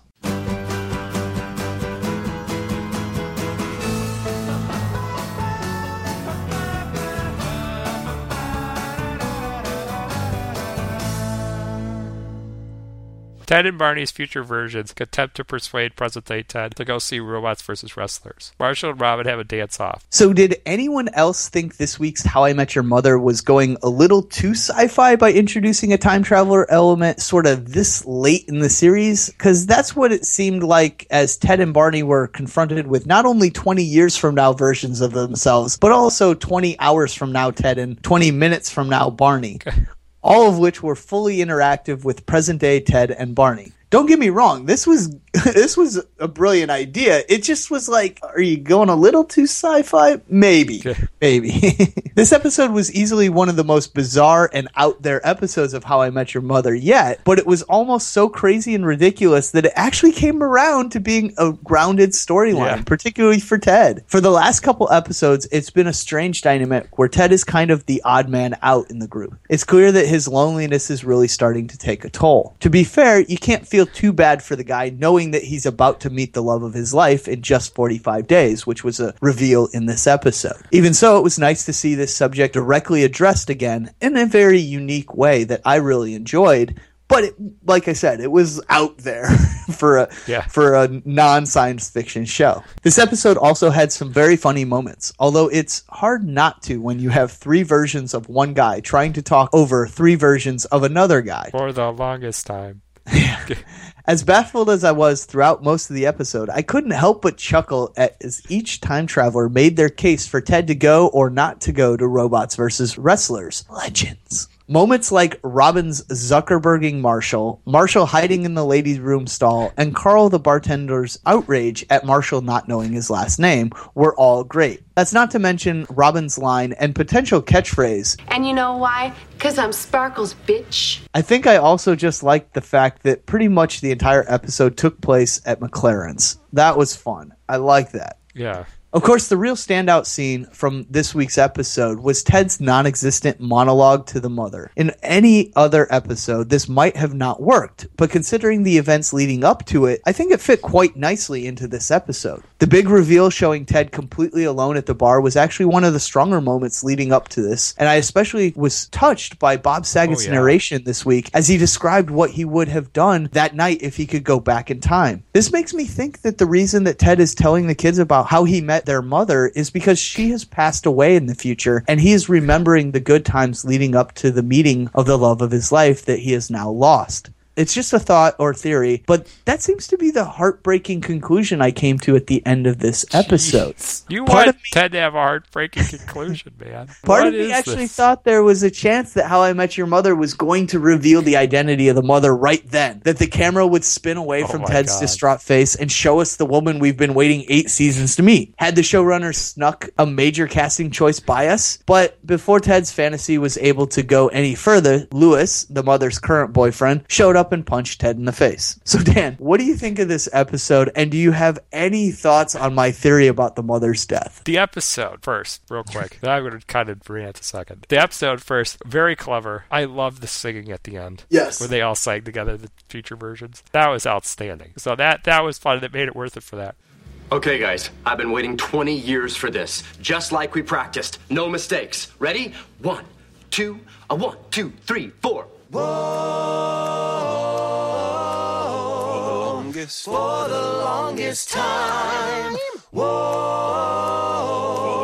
For the longest time. If you said goodbye to me tonight, there would still be music left to write.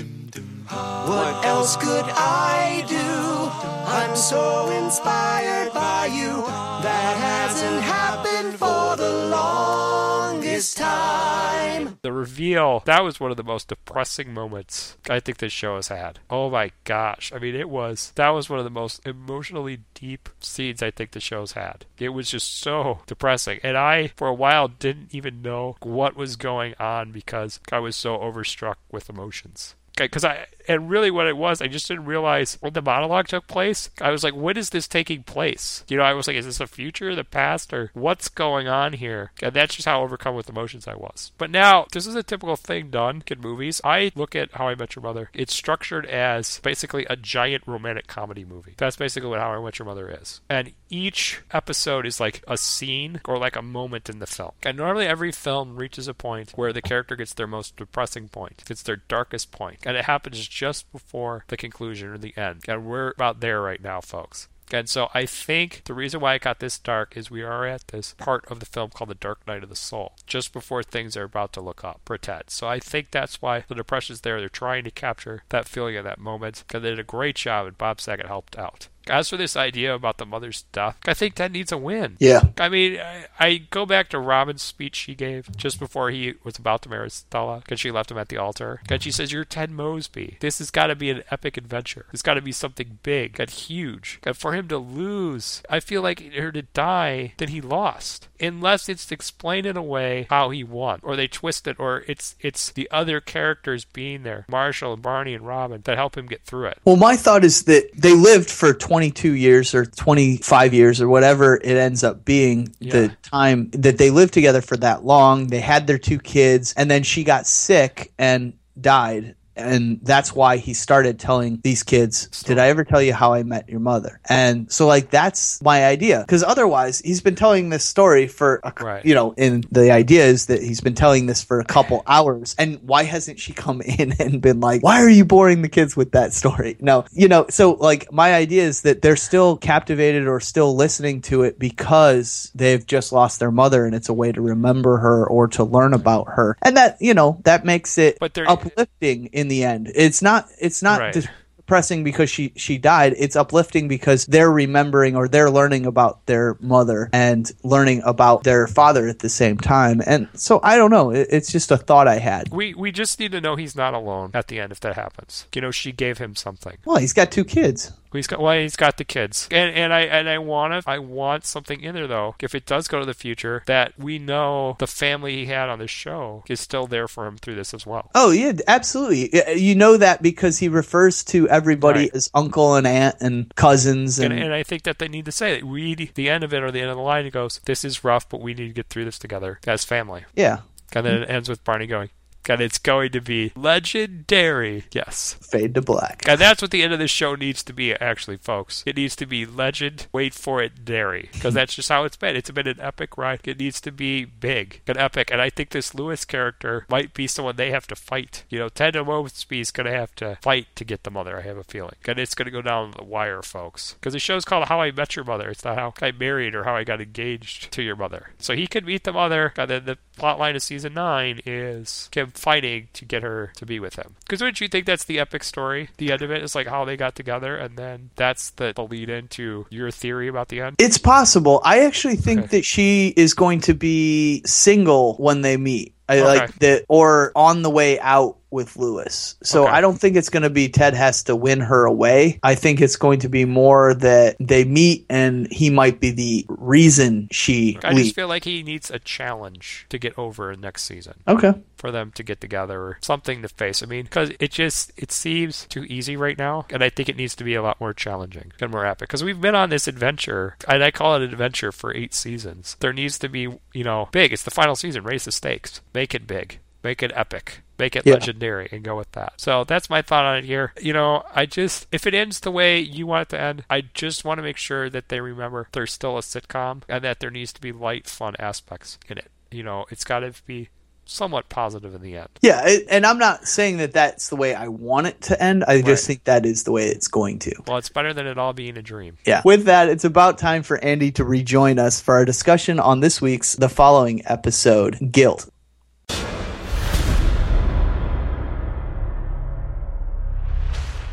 Ryan set out to rescue Claire when Carol learned where his ex-wife is being kept in protective custody.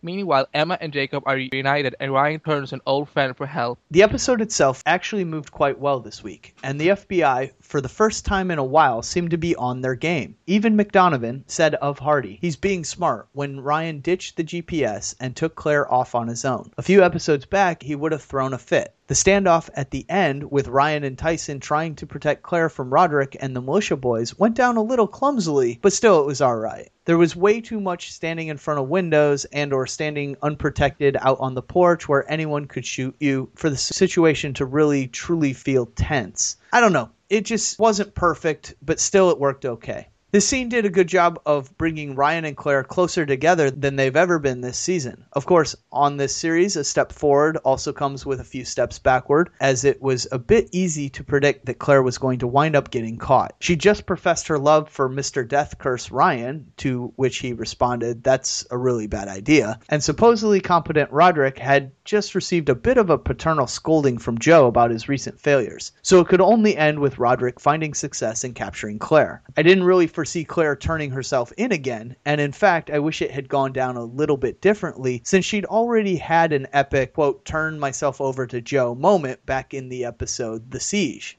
Andy, were you content with the pacing or movement of this episode, especially with the FBI being a little more on their game, minus the stupidity of the marshals protecting Claire? Also, were you surprised that Claire gave herself up again in this episode? Well, I want to say I was surprised, but the thing is, like, Claire is, I don't want to call her a stupid woman or anything like that, but, come on, Claire. Like, I was like, for real? Like, I was kind of seeing it coming, but I didn't think it was going to happen in this episode. I was actually thinking it was going to happen somewhere towards, maybe episode 14 or 15.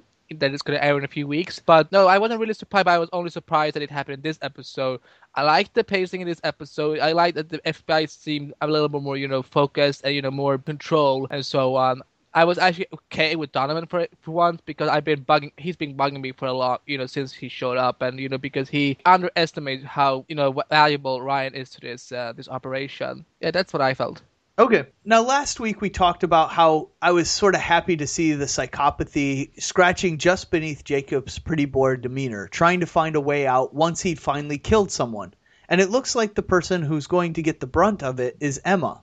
I wouldn't say that anyone deserves being brutally slaughtered, but she's certainly been tempting fate. She left her boyfriend to die in the house, then left him to die again after the whole thing was over, then got back to the compound and promptly forgot about her lover so she could go all nakedy with the fearless later Joe. Then after Jacob returns, he finds her drawing Carol on the sketchpad, though he's not privy to what she's actually drawing or what's actually on that page. It's still a little bit silly. It might be natural for a woman as obsessed as Emma is, and as prone to compartmentalizing as she's wont to do, to separate the crazed mania she feels for Carol from the romantic love she feels for Jacob. Or is she just playing him because he might be a future threat?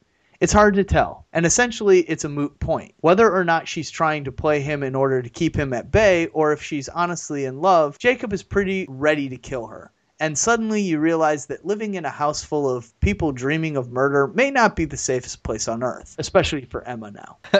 So Andy, what do you think of this change in the Emma-Jacob relationship? Where do you see it going from here? That's a tough question. The only thing I see happening is that both of them will not survive the season. Only one will, I think, and it could be. I think Emma's got a bit soft for the past couple of episodes. She is not the crazy, crazy person that we've seen, at the beginning of the series. Because now she's a little more, I think she's a bit shaken up. I think, to be honest, I don't know what's going on, but she's, she's off her game than usual. So, and Jacob, I think it's like Jacob is now becoming the craziness that Emma was, and now Emma is starting to become a little bit more like how Jacob was in the beginning of the series. But to be honest, I have no idea. With these kind of people, they can one day they can be in love with each other and just have crazy sex throughout the whole week. Then the other week, they could be like slapping in the faces, stabbing each other in the back or whatever. Anything could happen. So I don't know, but I think that one of them will definitely die by the end of the season. But I don't know, I like that Jacob is now stepping out of his shell and becoming so much more creepier because he's been fascinating since day one for me. Yeah, I agree. I'm not sure where it's going to go either, but I do agree with you that one of them will not make it through the end of the season. Yeah. Dexter's David Zahas had a nice little guest spot here as an off-the-grid old FBI buddy of Ryan's named Tyson, who Ryan could turn to in order to hide Claire. I liked this actor and felt that them not killing him at the end will give Hardy another ally as the series goes forward. I also enjoyed the Joe Carroll School for Psychopaths recruiting video. It was possibly my favorite part of the entire episode. A guy in a Poe mask sits on a stool and asks for your name and email, and promises someone will get back to you. Like you're signing up for an email newsletter. Like you're on a wait list for a new mailbox app for the iPhone. I know the murder house isn't terribly discerning, but all you need to do to apply is have an email address. That was kind of awesome in just how crazy it was. By the end of the episode, the FBI had discovered Joe's secret, the creepy recruiting website, and it was revealed that Molly, the girlfriend Ryan got close to in 2009, was revealed as a friend/follower of Joe. Was she a follower the whole time she was seeing Ryan? Was she assigned to him the way that Charlie was assigned to Claire? Or did Joe pluck her afterwards after Ryan broke her heart? Andy, what do you think about this Molly character? Also, did you enjoy the randomness of that recruiting video as much as I did? And maybe any other final thoughts that I hadn't touched on? The Molly character, I need to see more of. I felt it wasn't enough, but it's definitely because interesting to see how many people in Ryan's life that has perhaps previously been allies or acquaintances of him now turn over to Joe's side, because that makes Ryan's life a bit more dangerous, because it's a risk then whenever he turns to somebody that is not part of the FBI or something like that. At one point, I actually thought that Tyson would have perhaps been part of it, because the hero can never have allies, I'm kidding. No, but seriously, I actually thought he was. But I love this actor. I love the Tyson character. I'm so glad, just like you, that he was not killed up in the end, which, makes me glad, because, he needs another ally that is not just the FBI or Western or whatever and so on.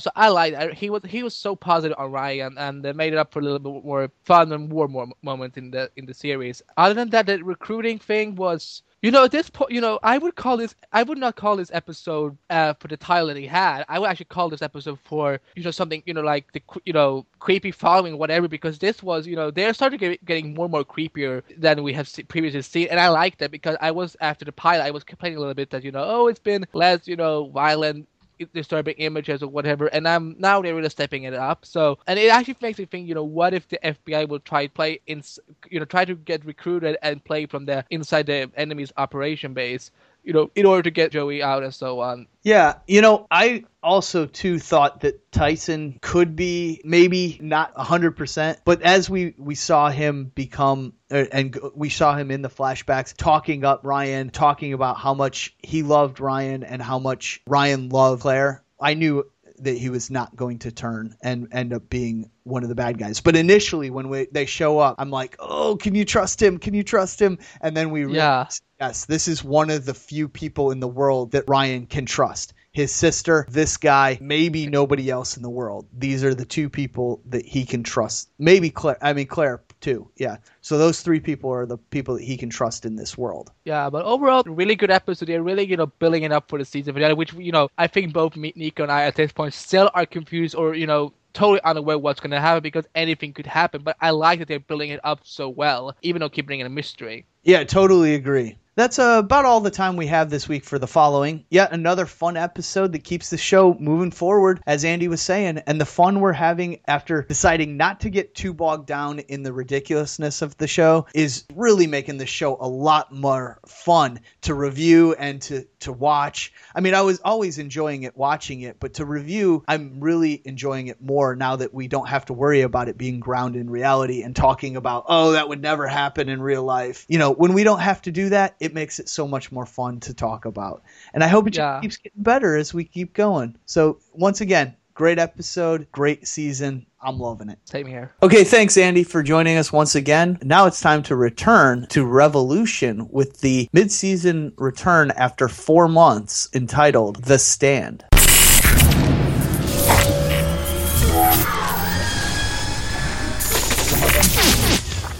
Miles leads the gang out of Philadelphia to escape the attack helicopters, which are patrolling the area. Miles and Nora become closer, and Rachel tries to ease her guilt by supplying power to the rebels. It's been 1 day shy of 4 full calendar months since we last checked in on the adventures of Charlie Matheson, humanity's pouty-lipped last chance for survival. Love, hate, or really hate Revolution, you have to admit that you were kind of excited about its return, in the same way you might be excited to see how your drunk uncle ruins Christmas this year.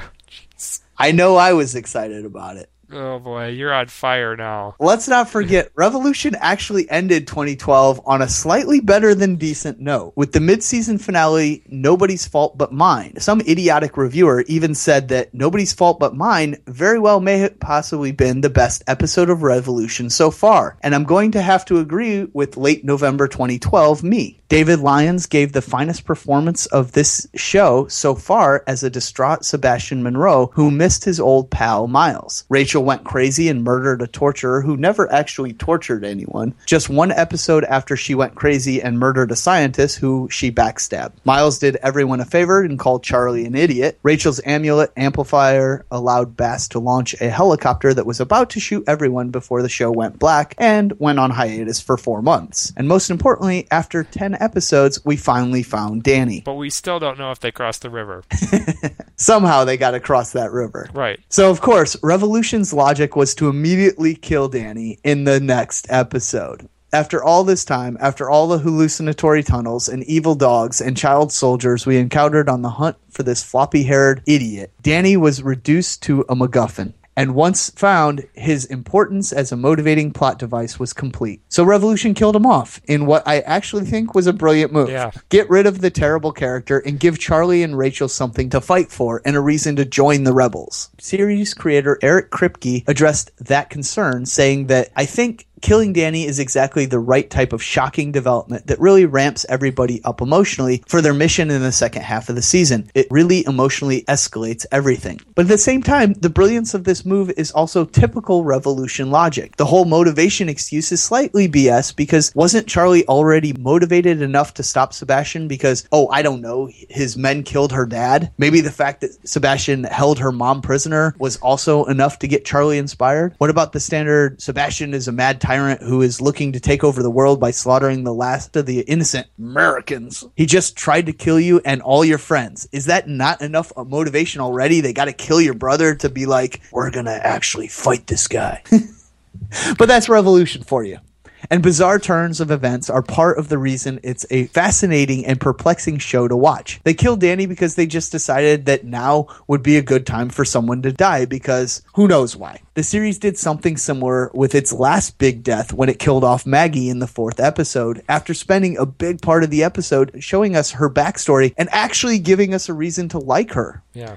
About as much time was spent establishing Nora's fear of aquatic reptiles as was spent setting up Maggie's death in that episode. It's like the show decided to kill people off and they can't wait to push them out the door, instead of doing the logical thing and making their deaths part of a larger story arc to really rip our hearts out. Rather, they just kill them and you never talk about them again. That's not to say this episode was awful. In fact, it was pretty okay. For Revolution, I mean. The Stand was no side quest and moved things along pretty well, continuing the events of Nobody's Fault but mine, instead of wasting time on some silly standalone episode or standalone story. This is when Revolution is technically at its best, when it's pushing things along in a serialized format, though the accidental humor of the standalone stories is what I really look forward to the most. But that doesn't mean there isn't room for the series' trademark lazy storytelling. So Dan, what did you think of this return of Revolution? It's funny about this show because we almost watch it because it's funny how it's laid out. Yeah. Like, we watch it because it's bad. I don't know if it's bad, but because it's just over the top. It's just we're amused by this, which is interesting. But I do think steps were made to make the show a lot better. I agree with you. I think Danny getting killed was an outstanding idea because it darkened the Charlie character, and that's what needed to be done. Did you notice how she had talked a lot less in this episode? Yeah. I mean, she was, very the strong, silent type, less crying.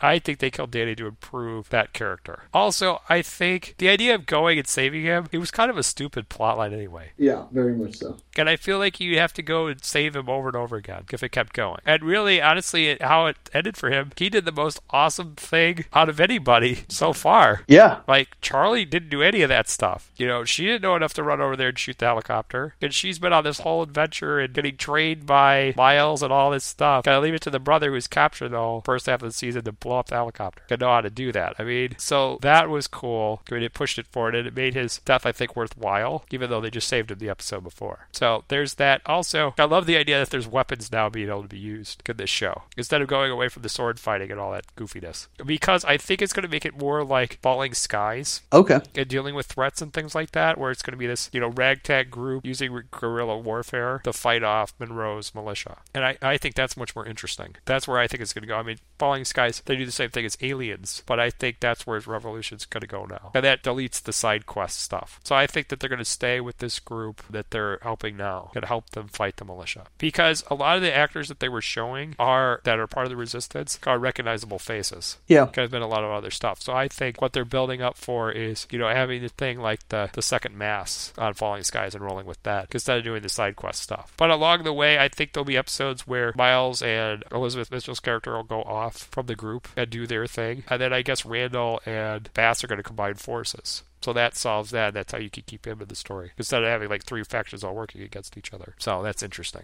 Yeah, it is going to be interesting. So I think they've made some right decisions, and hopefully it'll get better because I do like Eric Kripke. I am rooting for him, but still there is some ridiculousness left in this show. But maybe they'll iron it out. We'll see.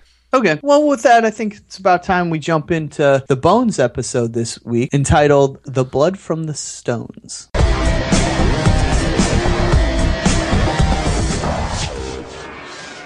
Booth and Brennan look into the death of an undercover cop after his body is found with diamonds inside his body. Their investigation must determine whether the man's time undercover turned him or the ATM thieves he had infiltrated set him up. Back at the lab, Brennan is volunteered for a documentary of the Jeffersonian made for fundraising. First, though, she must find a way to be likable on film. With this week's Bones, I like that this episode guest starred comedian Dave Thomas, aka Mr. F for you Arrested Development fans, as a documentary filmmaker who I felt added almost a castle-like aspect to the team of the Jeffersonian, using research he had done for his film as a means of providing helpful insight on the case. In addition, the romance that Dave Thomas's character shared with Caroline was quite amusing, as I've always been a big fan of her no-nonsense personality, and this was a fun, fresh direction to take it, adding some lightness to a heavy-duty, violent, and emotional weighing episode for the character of Celie Booth. On that note, the girl jewel thief that was a murder suspect having her foot blown off by a shotgun and still being alive afterwards was probably one of the most graphically disturbing things they've done in the history of this show, but it did do well in giving us a classic performance from David Boreanaz as Celie Booth, where he had to confront law enforcement officials who did not share his sense of honor. And I thought Bones' character was used very well in supporting Booth in this test of his resolve, even though things kind of got borderline ridiculous, which he tried to find a way to be likable on film. So with that, Nico, what was your thoughts on this excellent episode of Bones? If Bones sticks to just telling the stories and tries to stay away from all the campy crap that they throw into the episodes, you'll get a good episode of Bones. I actually disagree with you a little bit, Dan, on the Caroline thing. I thought that was some of the campy crap, but you enjoyed it. I like Dave Thomas. He's funny to me. Yeah. So that's kind of why I rolled with it. Understandably. I just thought it got annoying. So I was really into this story.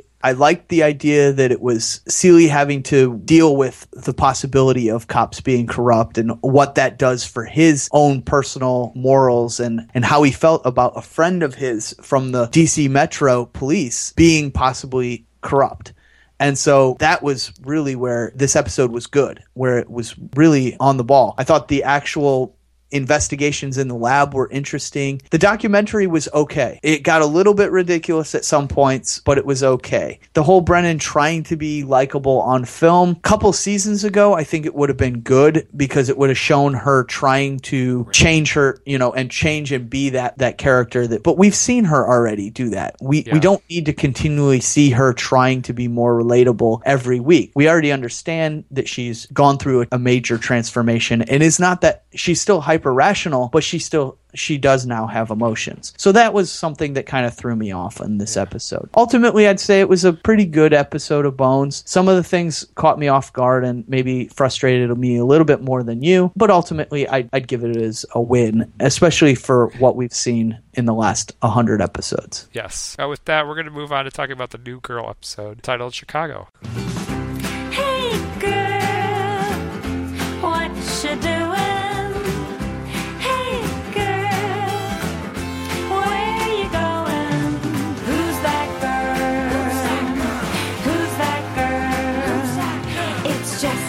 After a death occurs in Nick's family, the gang travel with him to Chicago, where they help with funeral plans and meet his family. Walt Miller, we hardly knew you. Just a few episodes after A Father's Love, it was time to say goodbye to Nick's dad as the gang took a trip to the Windy City for his funeral. While this episode was dealing with the pretty heavy subject matter, the cold open set the tone for what would become a surprisingly light-hearted episode. Helium balloon voices are nothing new to the realm of televised comedy, but never has it been employed so effectively as when Jess, Schmidt, and Winston were forced to offer their condolences to Nick in silly Munchkin voices. From there, we were introduced to the rest of Nick's crazy family, including his mother, Bonnie, played by Justified and the Americans' Margot Martindale, his younger brother, Jamie, played by Nick Kroll, and his Boston cousin, Bobby, played by comedian Bill Burr. This was such great casting that you just couldn't help but believe these people were related to Nick Miller. It was clear from the moment we met the Miller family matriarch that she is definitely the parent Nick takes after most, what with the odd quirks, the short temper, and the habitual avoidance of uncomfortable situations. As soon as the prodigal son stepped through the front door of the Millers' perfectly normal-looking suburban house, Mom let him know that he would be planning dearly departed Dad's Elvis-themed funeral. That was great.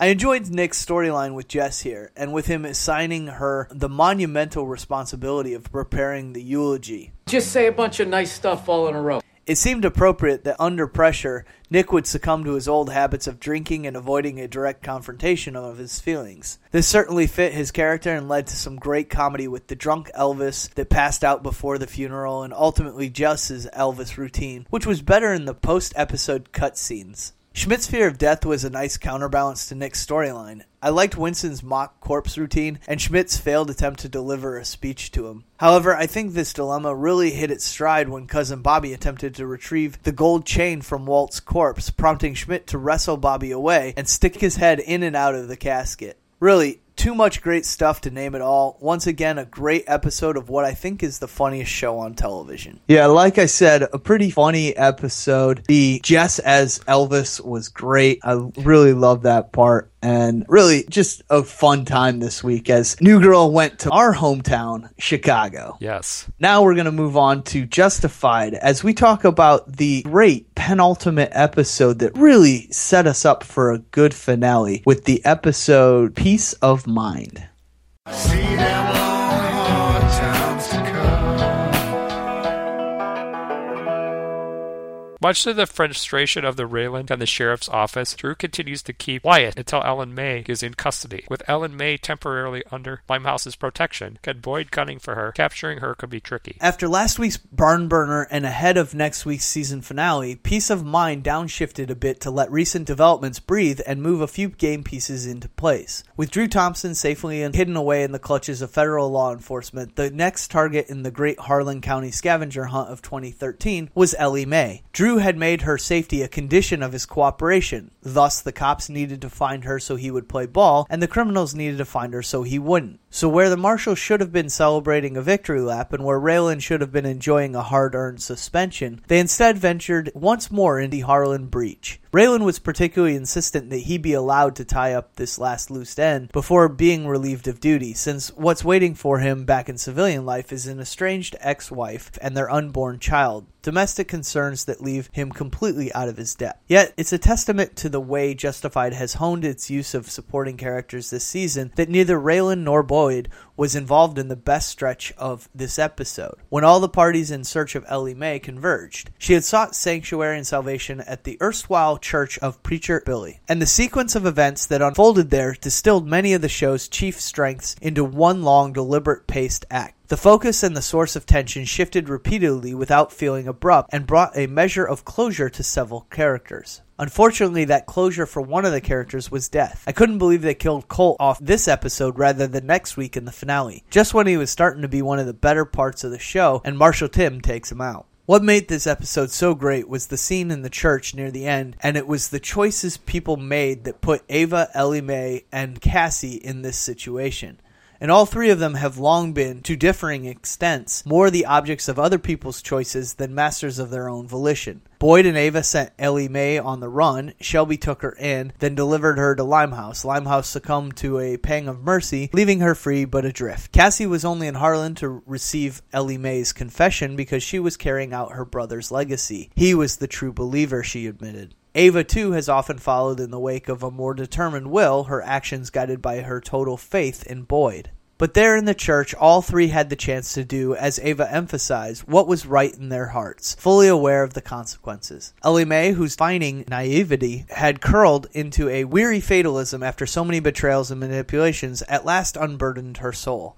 Cassie, whose role in Billy's evangelizing had been at least partially cynical, stood strong with a lost girl who had nowhere else to go. And for all her criminal activity and adjacency to criminal activity, for all the damage her former charge could do to her, Ava was unwilling to become a cold-blooded killer. Hence Colt's presence as the backup plan, because Ellie Mae still posed a threat to both Boyd and the Detroit mob. Narratively speaking, Ellie Mae was expendable enough to be in very real danger throughout the episode, so the stakes never faltered even as the center of gravity shifted. With Ava holding the gun, the tension stemmed from an internal character-based source. With Limehouse's rueful warning still ringing in her ears, how much of a villain would she let herself be? When Colt arrived, the crux of the danger became an external, plot-oriented one. He would kill her without breaking a sweat unless something intervened. Intervention arrived in the form of Tim, and the locus of the tension seemed seamlessly shifted once more as these two by now old foes squared off for a final time. Inverting their rapid-fire battle of wits in Decoy, this was a duel of pure nerve. But once the name of Tim's murdered buddy was invoked, the outcome was all but sealed. Tim, with retribution as much as justice behind his eyes, was determined to squeeze the trigger at the slightest provocation. Colt, whose assessment that most of Mark died somewhere in Kandahar carried a whiff of projection, was determined to provoke Tim. Peace of Mind trusted its crescendo to a mostly verbal set piece among two of the show's less developed regulars and three recurring characters. That's a daunting feat for any series to pull off, especially in a season's penultimate episode, but I think it did it very well. As a result, Ellie Mae enjoyed a warm, if brief, reunion with her father figure Drew, chaperoned by Raylan. With Drew's deal on track at long last, the Marshal can turn his attention to his personal life.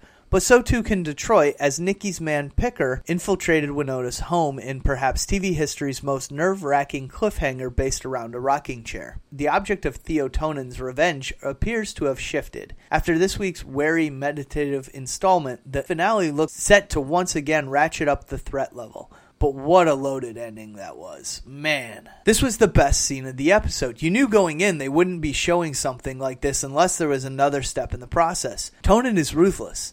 The entire scene, you were left waiting for some kind of explosion, and even expecting it when she sat down. That was a hell of a twist, and we viewers were left to cover our face and peek through the openings between our fingers, and then nothing happened. It was so awesome. What a way to set up the finale for next week. I just can't wait. Once again, great episode of Justified. Really looking forward to next week's finale, and it's going to be really, really good, especially with the news that Season 5 has been officially renewed and confirmed in the News with Nico section. Yes. Now we're going to move on for Thursday's show with the coverage of Glee. This week will be a little different since there are no new episodes of Glee, but the guys decided to have an overview review of the show thus far. Hi everyone, and welcome to the New Direction section. Thank you, Nico and Dan, for that fine introduction. My name is Wu Kim, and with me is my partner, Andy Babak. And while Glee is on hiatus, we're going to talk about the two main storylines that are going on in Glee Season 4 right now. First of all, this week we're going to cover the Lima storyline, and next week we're going to cover the New York storyline. I would have to say, Andy and I talk about this off microphone, and I have to say, with the Lima storyline this season in Season 4, it's all about establishing and establishing old characters that stay behind and new ones that we've never met before, like Wade, Ryder, Jake, Marley, Kitty. And I think for the most part, the first half of the season, some of the introductions worked really well, like Jake and Marley's. Others took a little bit of time to the flavoring of the character or the identity of the character wasn't really established until these last few episodes, like Wade and Ryder. But mostly, I would say 3 out of 5, maybe 4 out of 5 in terms of most character introductions. What do you think about this, Andy? I feel similar. It's been different for every character. I think Marley, she really stood out for me in the season premiere, and Jake came in second as well. Kitty took a while because she's been one of the most controversial characters on the show so far. We've heard racist, homophobic, offensive comments that she's just been throwing around and not receiving any consequence for. But at this point, from the 2 last episodes, I've been actually starting liking her a lot. I liked her guilty pleasure, which was Spice Girls and so on. And she's been much more positive now, but it's still in her own badass way because she is basically Quinn and Santana melted together as one, but in a different way. And but I agree. Some of them has been some of them has been yay. But I would give them a 4 out of 5 if I would put them all together and so on. But it's been reestablishment and establishment has been a huge theme for this season, and it's been working really well so far. Yeah.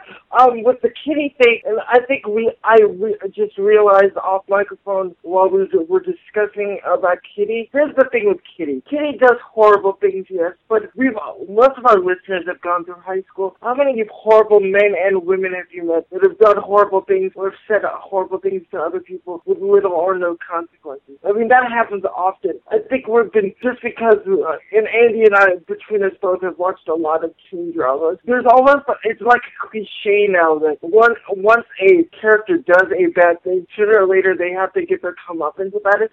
But that's who? I think Ryan Murphy did something very smart in the sense of just having Kitty do horrible things, but slowly and surely not have the group like turn on her, like a la Quinn back in season 1 a little bit, but have it more be like an actual high school thing where they know she's done horrible things, but we're just gonna accept her and move on because there's more important things like regionals, like nationals to look forward to. Yes. Speaking of looking forward to things, one of the things that I kind of skipped over in my intro, and I just want to get it over with, is the Emma and Will storyline in Lila. I love Will Schuester, I love Matthew Morrison, and I love Gemma Mays and Emma Pillsbury, but there's a term in the United States called do it or get off the pot, and it involves going to the bathroom, but people equate it to just do it or just don't do it at all. And this is how I feel about Will and Emma. It really has become, and for you Smallville fans listening, it really has become the equivalent of Clark and Lana. And really at this point,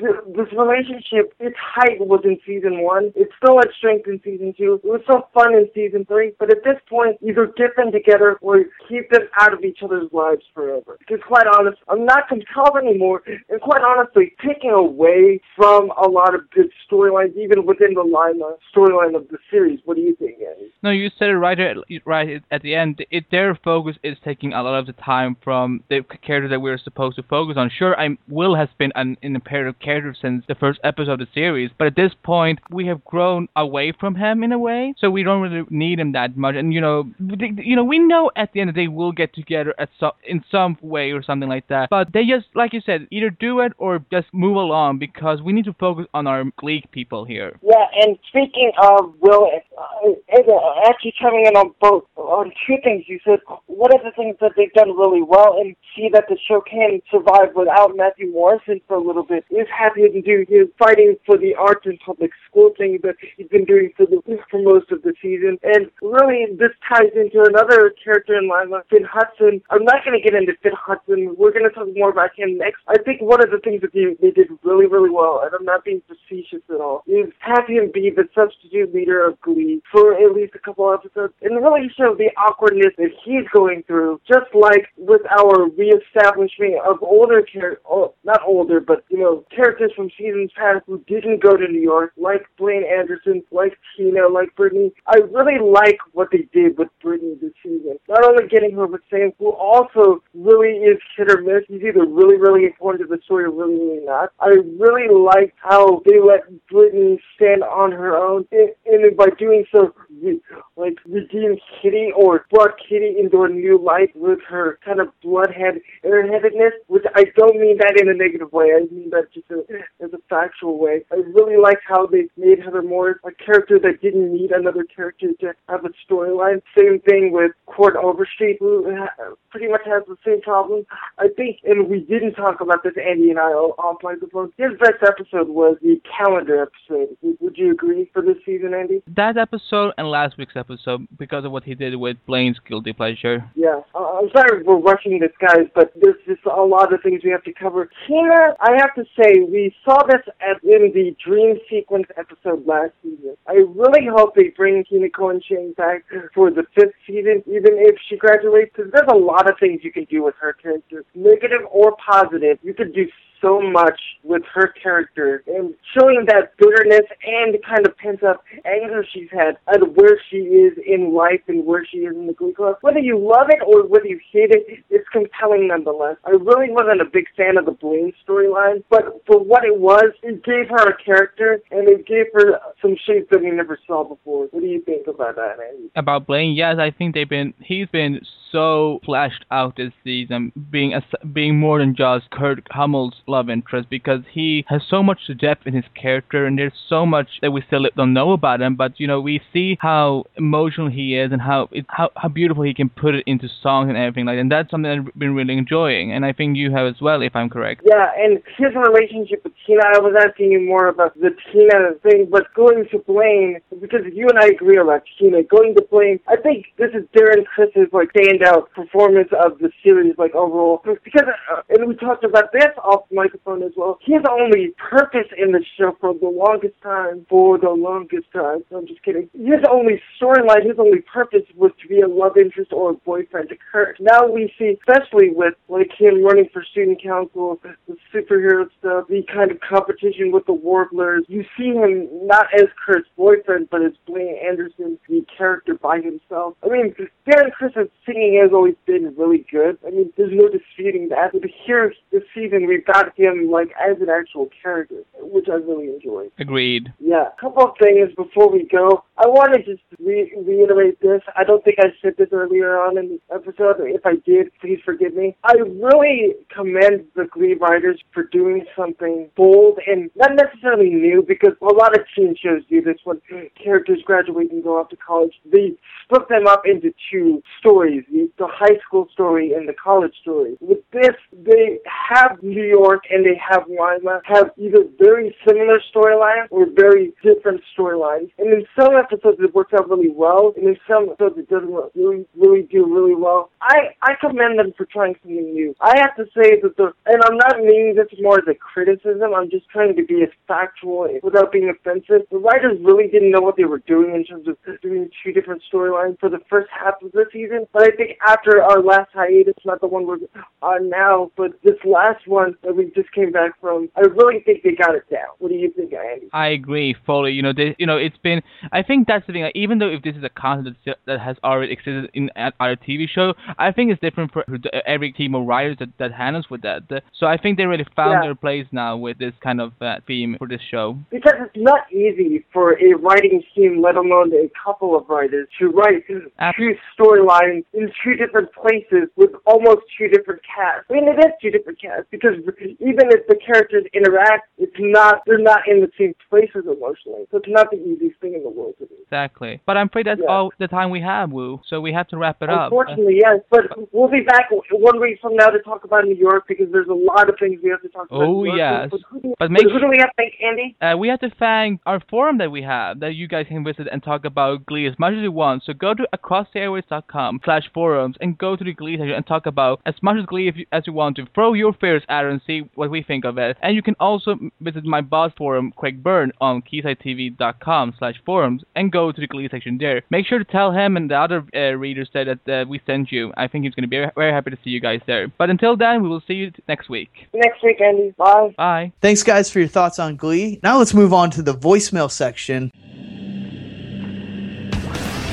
You're watching CBS Sci-Fi's Hope for Mondays. FX and USA. Characters welcome. ENT. We know drama.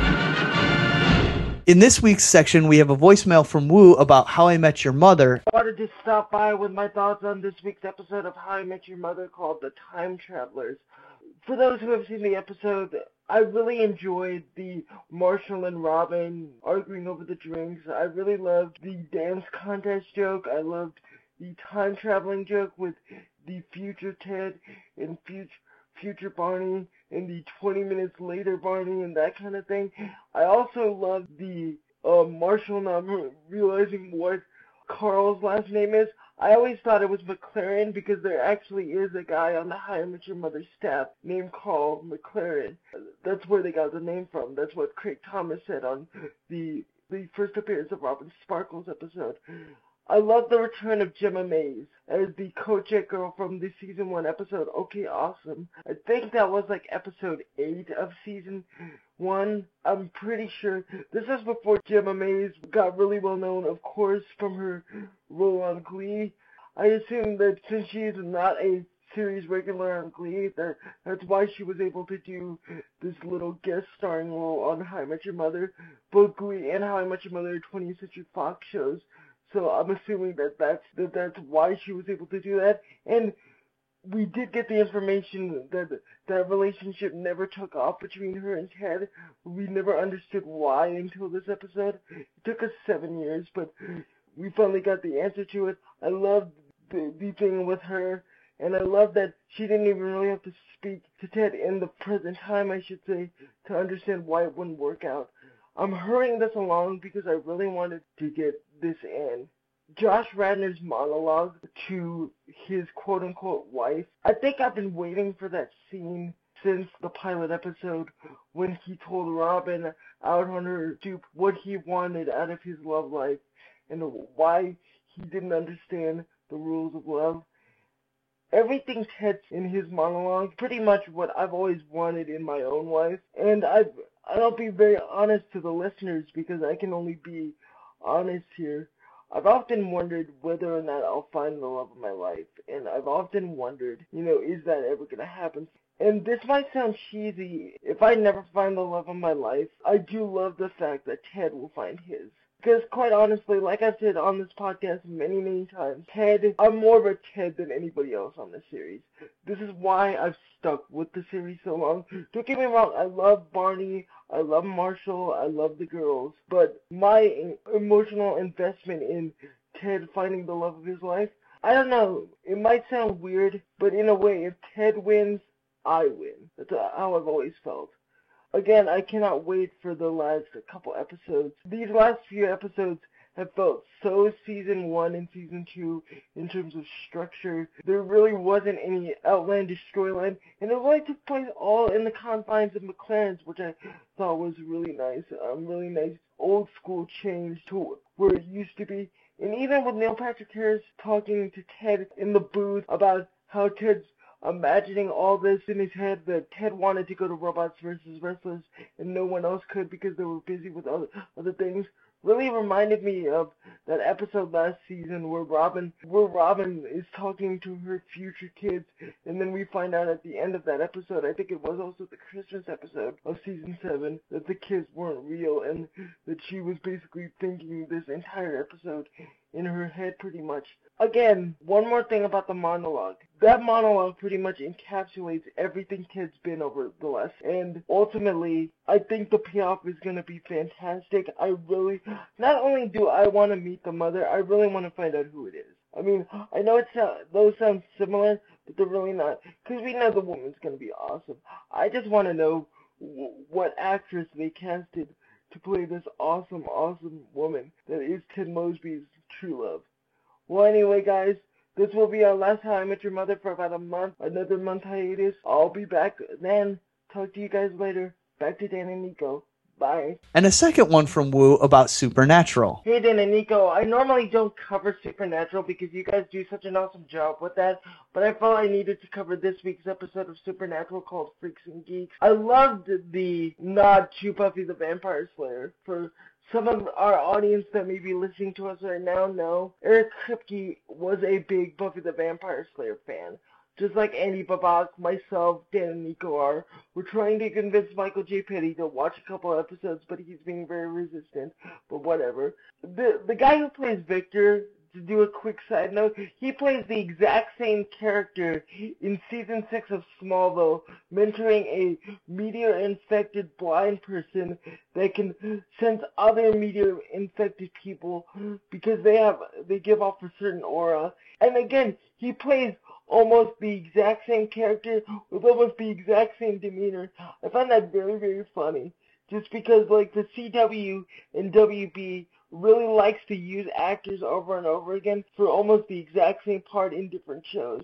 Whether it be Arrow, Supernatural, Psych, Smallville, Human Target. I really just enjoyed, like, the blatant recasting.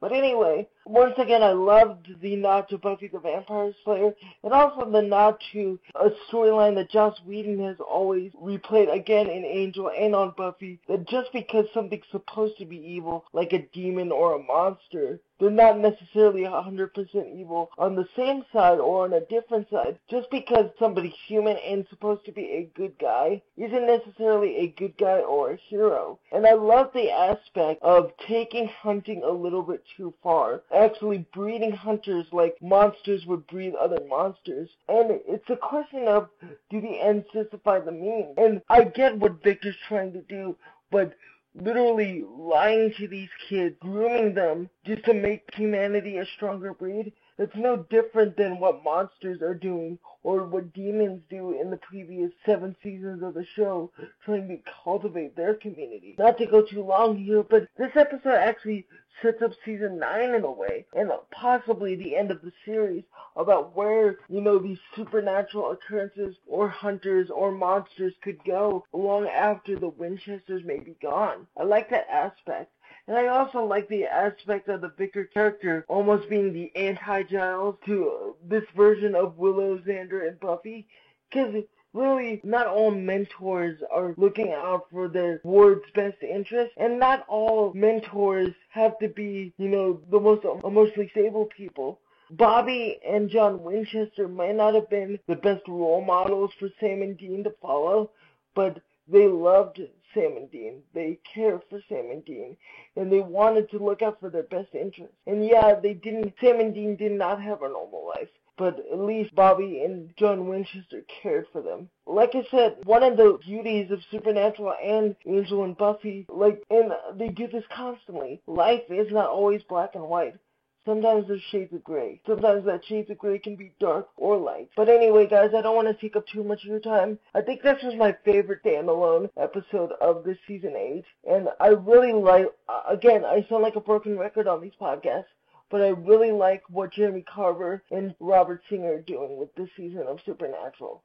I really wanted to go to 10 seasons, but I really doubt it, especially what happened last week with Meg. Again, I don't want to spoil it for any of the listeners who haven't seen the episode, but anyway, guys, I'll talk to you later, hopefully again about Supernatural. And again, please listen to Michael J. Petty and I's Longbow Hunters. We got a lot of new content coming your way. Thanks, guys. Talk to you later. Bye. Thanks, Woo, again for your great comments on both shows this week. We look forward to hearing from you, and maybe some of our other listeners next week will have some comments to play in the voicemail section. Just a reminder, if you'd like to leave us a voicemail like Woo, you can call us at 773-809-3363 and give us your thoughts or feedback. Hope to hear from some of you soon. Yes, and with that, we're going to move on to the closing for this week's jam-packed episode. And Nico, tell our audience how it's going to be even more jam-packed next week. Yeah, on next week's episode, we will have reviews of our favorites, including, for the first time on this podcast, the Season 3 premiere of Game of Thrones. Yeah. Castle, Modern Family, Supernatural, Psych, Community, Go on Thursday night this week, Big Bang, and Person of Interest.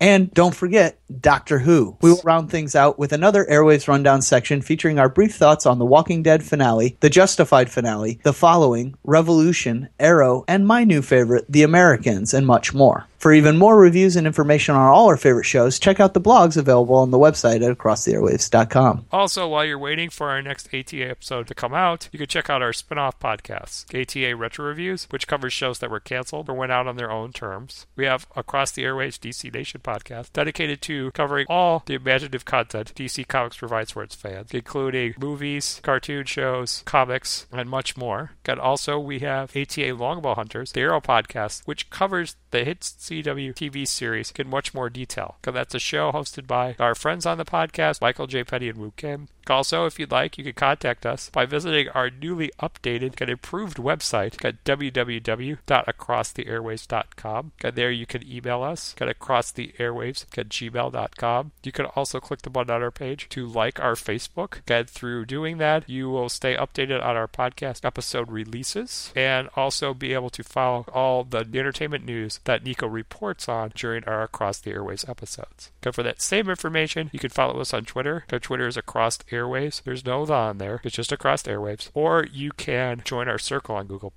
Also, if you like, you can leave us a voicemail. Okay, what number can you call to do that, Nico? 773-809-3363. And with that, you can give us your thoughts or feedback on any of the shows we cover or our podcast in general. So if you're interested, do that. Also, if you'd like, you can check out our YouTube channel, which features previews and promos for all sorts of Across the Airwaves events, as well as upcoming movies. Also available on our YouTube channel is a playlist of the DC Nation shorts that is shown during the Saturday morning programming block on Cartoon Network. Also, if you don't want to go back through this podcast to listen to all the ways you could contact us, you can download our Podcast Box app, which will let you contact our podcast and listen to our podcast episodes on your iPad and iPhone. And if you're on an Android or Windows device, you can download our Android app from the Amazon Marketplace to get that same content. And again, that's our podcast episode and ways you can contact us. So, once again, for our other ATA podcast hosts, Michael J. Petty, Woo Kim, and Andy Babak, I'm Dan Schmidt. And I'm Nico Restek. And until our next episode, we'll catch you on the airways. And I hope everyone enjoyed this week's premiere of Game of Thrones, because we can't wait to review it next week. See ya!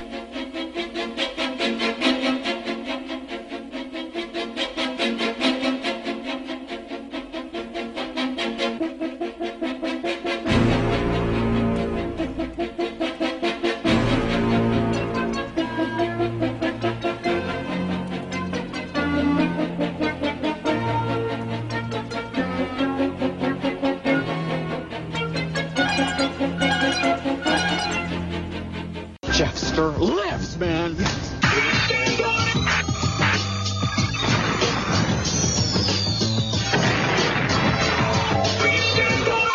We now return to our regularly scheduled program.